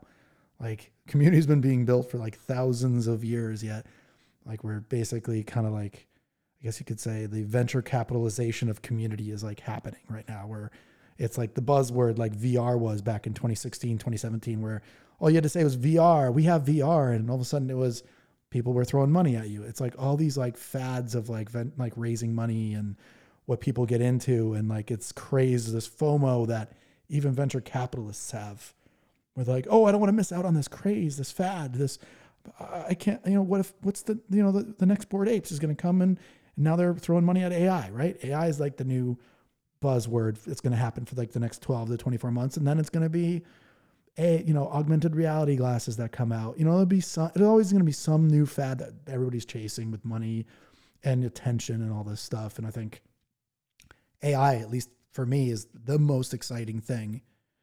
That's really what I think Web3 is the AI revolution to me. And we only include like NFTs in it right now, but Web 2 was very similar, where we talked like, oh, Web 2, Web 2, Web 2, but we didn't talk about it as much. But you want to know why? Because people who are like experts and like professionals didn't use that term. They just knew we built HTML differently in Web 2, and that's really what it denounced, was a technology. And here we have like fans taking part with like real tech builders, founders, creators, stuff like that. And that's the unique part of Web3. There's actually like a fan base, a community built around this technology. Like I said, like Photoshop and imagine Photoshop and Excel, or like Windows, like a Microsoft Windows having like a fan base, and they all get together and drink out of shoes and shit. Like that just wouldn't happen, right? Gosh, I'm dying. I can't believe you gave that example. But it's true. Like it's really The true. drinking out of the shoes, that was, I mean, I don't know, that's like a whole nother conversation of a space. Maybe not wicked smart, but maybe it's just Yeah. like wicked things that happen in the space. And when you said MySpace, when you were referring to technology, sorry, I was just literally cracking up. Because I remember those days, and it dates feel like a Gen Z, especially like Girl in the Verse and I are on TikTok. But at the same time, I mean, I realize, dang, we've been around for a while. We never called it Web 1 and Web 2, No, we didn't. but here we are. I heard Um, Web 2 maybe twice in my entire career. And that's, my career's been pretty long, since I've been in tech since the year 2000. So again, I've seen Web 1, Web 2, Web 3. I've seen the .com bubble burst, all that stuff. So there's no doubt about it. Like we just didn't talk about that stuff. Like that was a very technical term. Maybe Gary Vee said it like twice in 2008, like during a discussion, we're in Web 2. And like people were like, stop, bro. Like stop calling it Web 2. It's just the internet, man. Just the evolution of the internet. And then he was the only one who really talked about it. And it was just a different user interface. It was single page apps. You know what I mean? It was full JavaScript stacks, things like that. It was interesting, amazing UX, and like amazing new technology is like, social media, which changed our lives, right? And some might argue for better or for worse, but it definitely changed everything. It was the sharing economy in a way, I guess you could say as well, right? Then, we had Airbnb and Uber and all these other companies launch like right after the financial crisis, like right in the shadow of that, a whole bunch of new things launched, delivery apps, all these things. Like I used to have my groceries delivered back in like 2007, 2008. And let me tell you, it was expensive. Now it's crazy cheap, right? And everybody does it. I haven't been to the grocery store in like years. I don't even remember the last time. So, I mean, that's theoretically Web 2. I mean, I don't know what else we'd call that, but I just don't like the delineation as like, it's more like Web 3 is just basically the biggest piece of it is AI. And then there's blockchain. And the blockchain layer is interesting. It started with blockchain, but now it's like an AI movement, to me at least. Go ahead, Mary Beth. Hey there, Lucas, Brad. Thanks for co-hosting, and Melina. So good to see you up here. I thought it was really interesting because it's interesting because Lucas, and Melina have very different perspectives and different backgrounds, and I can hear in Melina's voice kind of like the journalistic approach, in terms of the way you think, which I really admire. And so while Molina brought up, um, are founders willing to be present more, address more of these questions? And then equally, Lucas brings up a good point. Like, do you really want to put yourself in the mix of like questionable spaces and things like that? And I think both are very valid points, right? And Lucas, when you're like, well, maybe you should try, being the comms person, and like, what does that mean? And so it's a conversation I've had with communities, not pitching myself as one because I don't want to be one of those people, but there's definitely like what I'm seeing is that like that role of having kind of that, it's a cross between like a spokesperson and a chief of staff person, that is necessary. And I don't think we realized we needed that like a year ago, right? And I've actually told a founder, don't you don't have to go in every community space that both your communities hold every week, right? Because once you set that precedent, people are going to expect that all the time from you, and we both know you don't have time for that, right? um and I've also told a founder like, hey, just watch out when you go into that space. I know there are like 500 people in there, but you might get called out, and you can totally speak your truth, all is good, but just be wary that you might be cornered in, you know what I mean? And so like, Yep. and I'm only saying that because that is what a comms person in this instance of what you were talking about would like do in those situations, right? Like that's a whole nother kind of ancillary position in any type of Web3 community. um like I don't really have a question on that, but it's just like another thought I've had, right? Because like there are community managers, but like I think what a Web3 has kind of translated that is to like, okay, well, you manage the sentiment on Discord, make sure we have our scheduled spaces, but like that only goes so far, right? And then like who's kind of like between the management of the sentiment and the founder, right? When the founder is not always available. And I definitely think there's an opportunity there for anyone who is, working in the line of communication scope of work, that could be there for communities. So that's just one of the thoughts you guys had me think of. Yeah, I agree with you. There's definitely an opportunity there to get it right and also to set expectations. And I think, yeah, just very good take all around.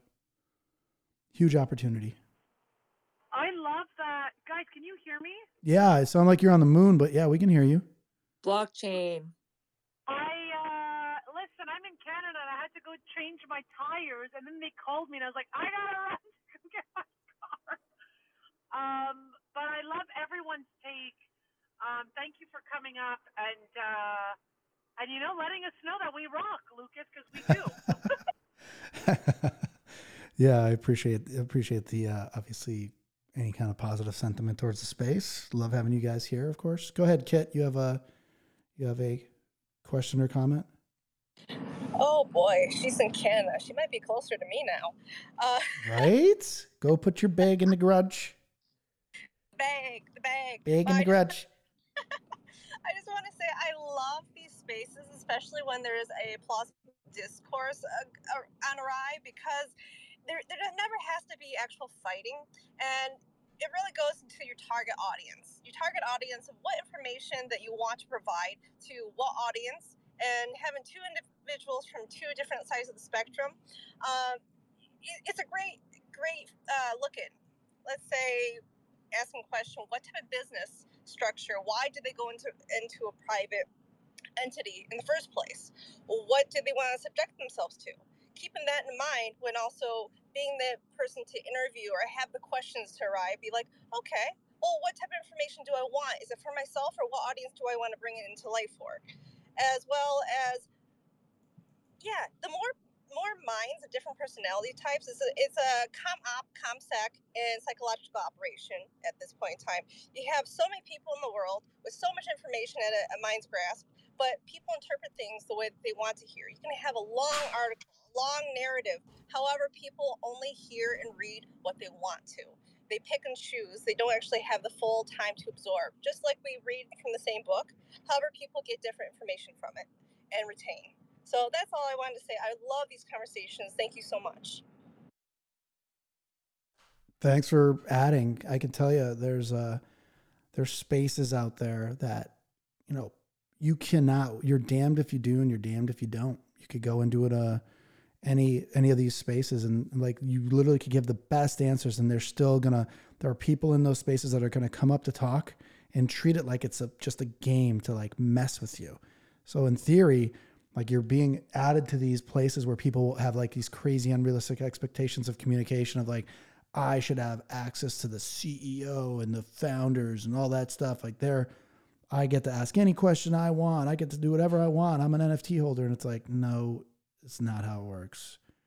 We'll try to appease you, but anyway, go ahead. Jumpstart. Jumpstart, Jamie.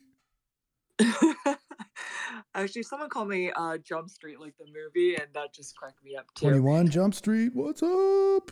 A little bit over than 21. I'm legal. Thank you very much. Yeah, I just had this other thought because we were talking about community earlier, and the word that I am gravitating towards these days is co-creation. And I guess that could mean a lot of different things, that you're part of the build out of something.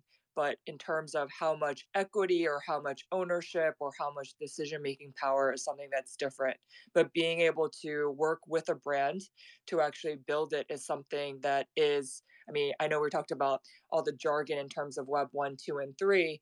But when it comes to Web3, whether or not it's ownership or the decentralization, I mean, I know the space is recorded, so I'm trying to tread carefully about this topic in terms of like politics, but and I'm trying not to use this word because I don't want to get flagged. um, but even in the sense of, democracy versus communism, for example, is, there's still different realms and different, rules that each one has. Um, and yeah, I'm being very careful about how I talk about this. I'm Korean too, and I've spoken with a lot of North Korean refugees and also people in North Korea as well. Who have crossed over, and just hearing about the government structure is that communism in theory is something that works, but whether or not who actually has the power. And I guess I make this kind of controversial analogy in relation to Web3 and ownership and brands and being a part of having a voice and having a say in different things, because I think that there's an expectation. And I think that, Mary Beth, you referred to this too, of just even for those who are founders or even builders in the space of setting an expectation about how many or how much to actually be involved. I mean, yes, like spending time in spaces and connecting with community is good, but I think that's also why there are people who are, as Mary Beth pointed out, chief of staff, or those who are head of community or head of social media or different things. And I think Girl in the Verse touched on this too, in terms of just retweeting, or basically you have a community who loves you, who's already creating this user generated UGC free content for you to use, but how are brands actually going to utilize it? In Web 2, I mean, brands are paying UGC content creators to create their content for them, and there's a whole monetization wave. I mean, not everyone is getting monetized like that within Web3, but I imagine, a lot of these brands going forward, they are tapping into these community members, whether or not they're, freelance jobs, or highlighting them as, strong members of the community contributing. There's just a lot of ways that I guess this goes, but getting back to the point of co-creation, and I'll land the plane here, is just being a part of the build out where you have a part in the process. Exactly what that process is and how much power or decision making, that's something that is, I think, unique to each project, and it's only determined by the founders, and as well in part by the community. Yeah, I like your take on that. The co-creation is interesting.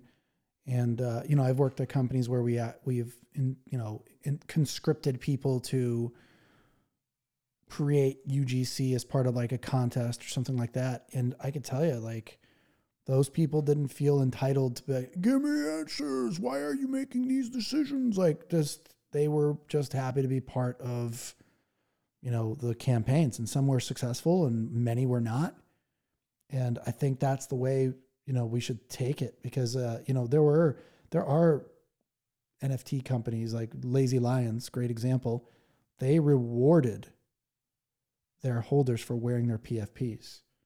You just had to put the PFP on and like have like this lazy lion emoji in your profile. And they had a system in place that like crawled Twitter and found those accounts that had those profiles and rewarded them with, they were paying them ETH. And I don't know how legal that is, but at the same time, it was like, hey, they were taking part and they were getting paid for wearing the PFP. They did that back in like all the way back in like July of 2021. Like that's their entire project centered around Roar Wards, they called it. And, it's already been thought of. It's not like we haven't seen that. It's just, why would a company pay if they're getting it for free? You know what I'm saying? Yeah, I mean, I'm with you on that. And I didn't know, that's interesting because I entered the space on January 1st of 2022. So I didn't know about the situation with the Lazy Lions, but very interesting how they went about it. But I think that, when it comes to just the overall, I mean, we're going from an influencer to a creator economy where, within the Web2 and especially the influencer space, they're used to being paid, tens of thousands, even, six figures sometimes, depending on what kind of content, that people are creating, their social reach, how much leverage that they actually have with the brand, right?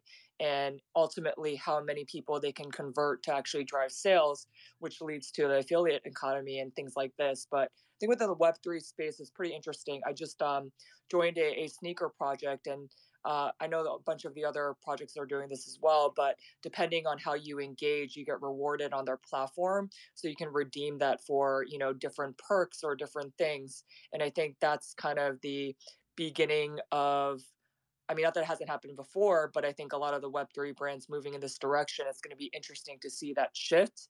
And, we haven't even talked about, like a metaverse play or having meetings in the metaverse where, I mean, I don't know. I just think about these random ideas because I don't know. I guess that's just what I do.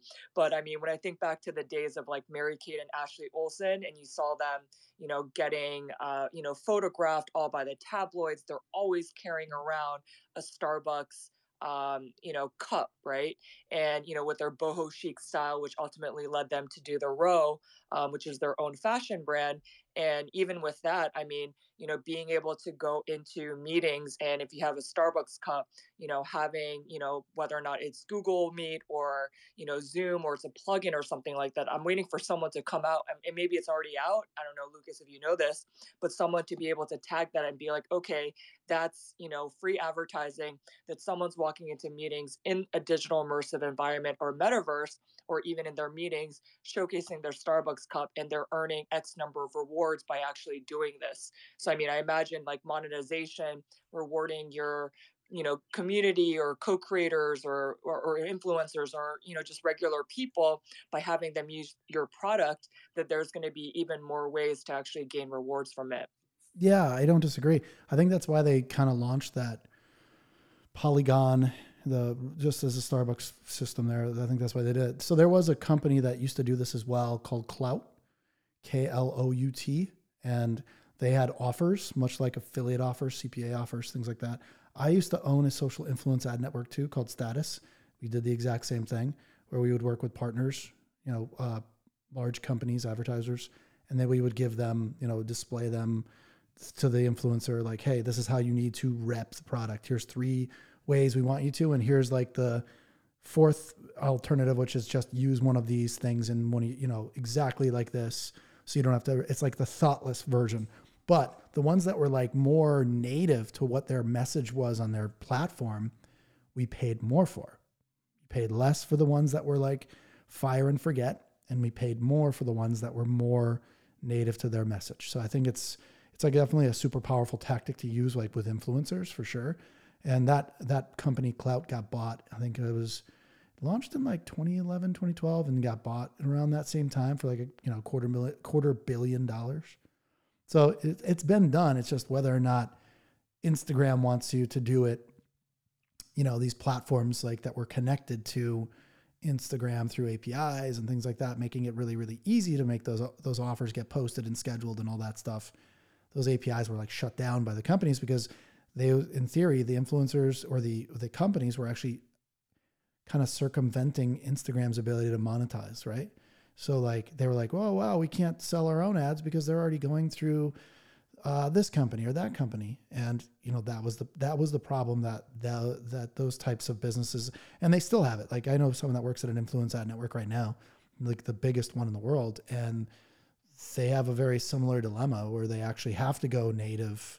They have to drive everything through, the platforms, and they pay them, third party behind closed doors, not behind closed doors, but not like it's a secret, but it's like they just pay them off of Instagram, off of Twitter, off of wherever, YouTube, wherever they're making content, TikTok. And that's how they actually make their money. And then on top of that, the companies actually, the agencies that do this are, paying to amplify those ads as well, not just relying on the audience and the natural conversions. When you pay to amp a post, it gets so many earned social impressions. It's crazy, like in a really good, positive way. So you get a very big ROI for like every, couple $100 you spend on like a amp in a post, you get so much in return. So it's an interesting dilemma in the Web3 space. It's just not a new dilemma. It's already been conquered, right? Like all these things have already been conquered. Now we're just adding complexity because we're adding blockchain into it. And I think like blockchain doesn't solve all problems. I think 90+% of the problems don't need blockchain that need to be solved. Are you using blockchain to build something that's needed? Or are you using blockchain in order to leverage it to earn, like, because it's the hot topic, right? Because right now I know someone that's had an AI company for 3 years.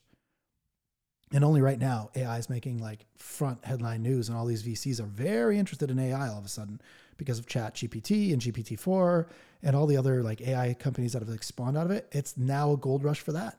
Like if you're an AI holder, like of a company and founder of a company, they're getting like doted upon like crazy by VCs right now. People are trying to invest like crazy. And this guy, like, he's not any smarter than he was 3 years ago.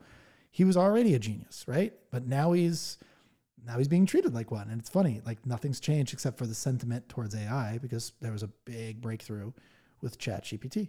So I think it's interesting. And I've seen most of the people that were in NFTs and Web3 start chasing AI now. They're writing threads about AI. They're writing they're literally talking about AI. It's all AI now. Like they literally jumped the shark with Web3. They don't even talk about NFTs and blockchain. Like 99% of their content's now all about AI. Hey, AI is going to change your life. Like everybody on LinkedIn is literally writing about like AI. Everybody on Twitter is writing threads about AI. The same people that were making fun of people writing threads about AI are now literally living, eating, breathing AI, like talking about AI, writing threads about it. And I'm like, dude, like your tweet did not survive well. You literally tweeted like, please stop making threads about AI. It's annoying. And now you're writing threads about AI. So it's like, what are you doing? It's just chasing trends and chasing traffic and chasing attention. I mean, that's literally what it is. Like when AR comes out, like when these great lightweight goggles that help you with life come out, it's just going to explode into relevance and people are going to start talking about it. Augmented reality. Oh, okay, great. And then AI will be secondary. And anyway, Girl in the Verse, what's up? We're about to wrap up the show right now. Sorry. Yeah, I just got home. I just want to let everyone know that I drove home safe with my summer tires. Maybe you don't understand what that means. Your studs, you took your studs off? Exactly. One by one. Yeah, it's like one of those days where the mechanic calls, hey, your like this was like 7 a.m. this morning. Hey, actually, we can't just change your tires. There's this that doesn't work. I'm like, oh, okay. So the bill was much higher than what I anticipated, but it's okay. My car works now, so I can drive to New York. But I did want to say, loved this conversation, Lucas. I did not think we could go on for hours and hours like this. So much to like. I could continue, but Me too. I'm gonna. I know. stop. You got stuff to do. I got stuff to do for sure. I just got distracted because it's so nice chatting with other people that have different perspectives, and we're doing it in like such a civilized way. I'm so not used to civility in Twitter. You know what I mean? Like, it's just nice to talk to another professional again. It's amazing to have professionals on the space because there's a lot of people in the space that are not professionals. So. Yeah, that's one of the things too, part of my whole thing, especially this year, I think too, is letting those people who started seeing my content early on, understand that it just wasn't like overnight. There's actually like there's been work, involved for 10 years. I think people like just don't realize that, hey, we had lives outside of NFTs and Web3. And even to touch on your point about like now a lot of these creators now focusing on AI, that was weird to me too, because I was like, well, I want to hone in on how I entered the space, and it is through NFTs, and I want to continue honing in on that. But there is something to be said about creating content that can be evergreen, right? That there's no time limit to it. So it's figuring out a way to do that without always having to feel like you need to chase the next shiny thing.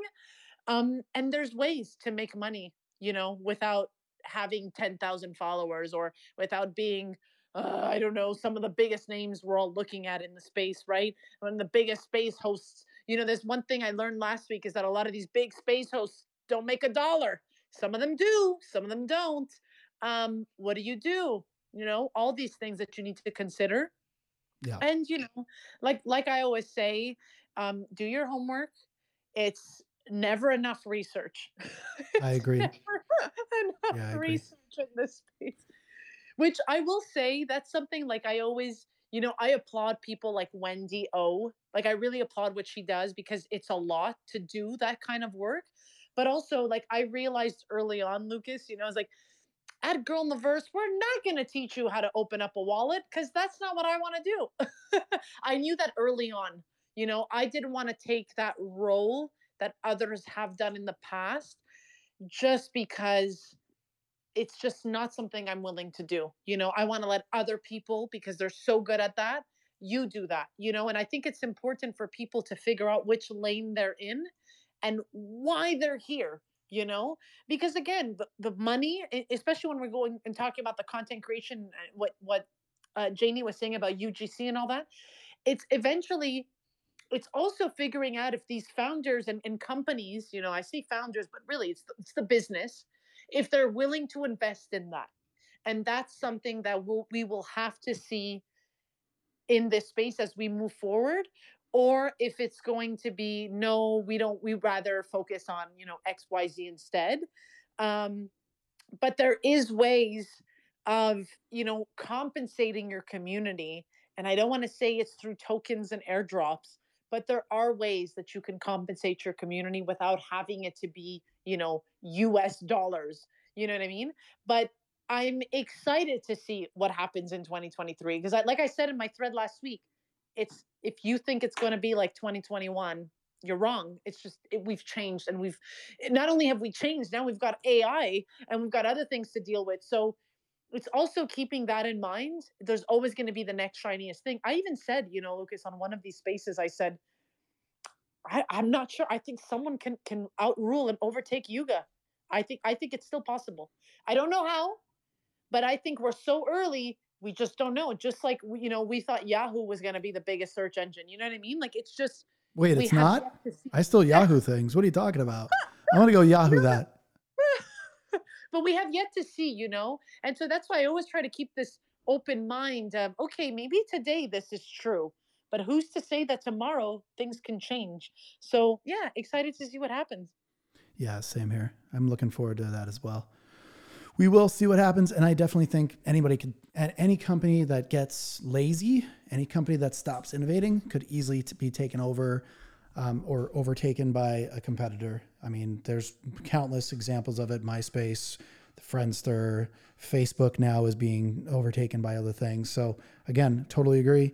It's their A to lose. And if they keep innovating eventually, and just so you guys know, and on any time horizon, I don't want to get technical or anything, but on any time horizon, every company fails eventually. Even Apple will fail eventually at a certain time frame, and the lifespan of the company, it'll absolutely at some point end up failing if it's not innovated on and kept being built on. So good times. Anyway, with that said, let's wrap this up. It's been a long time. I'm having Mintavai DM me. He's like, "Yo, I gotta go, bro. Like, I don't I gotta. did not send that. He's to like, you. I can't Stop. believe I this. did Like, not. I gotta go, man. This is annoying. You're annoying me now, dude. Like, what's going on? No.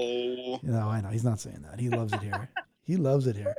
But it was such a pleasure to have you on, Girl in the Verse. And you know what? We should do this more often. I think we should consider doing like a weekly or every week, maybe bi-weekly, having a discussion, because we both have these really good takes.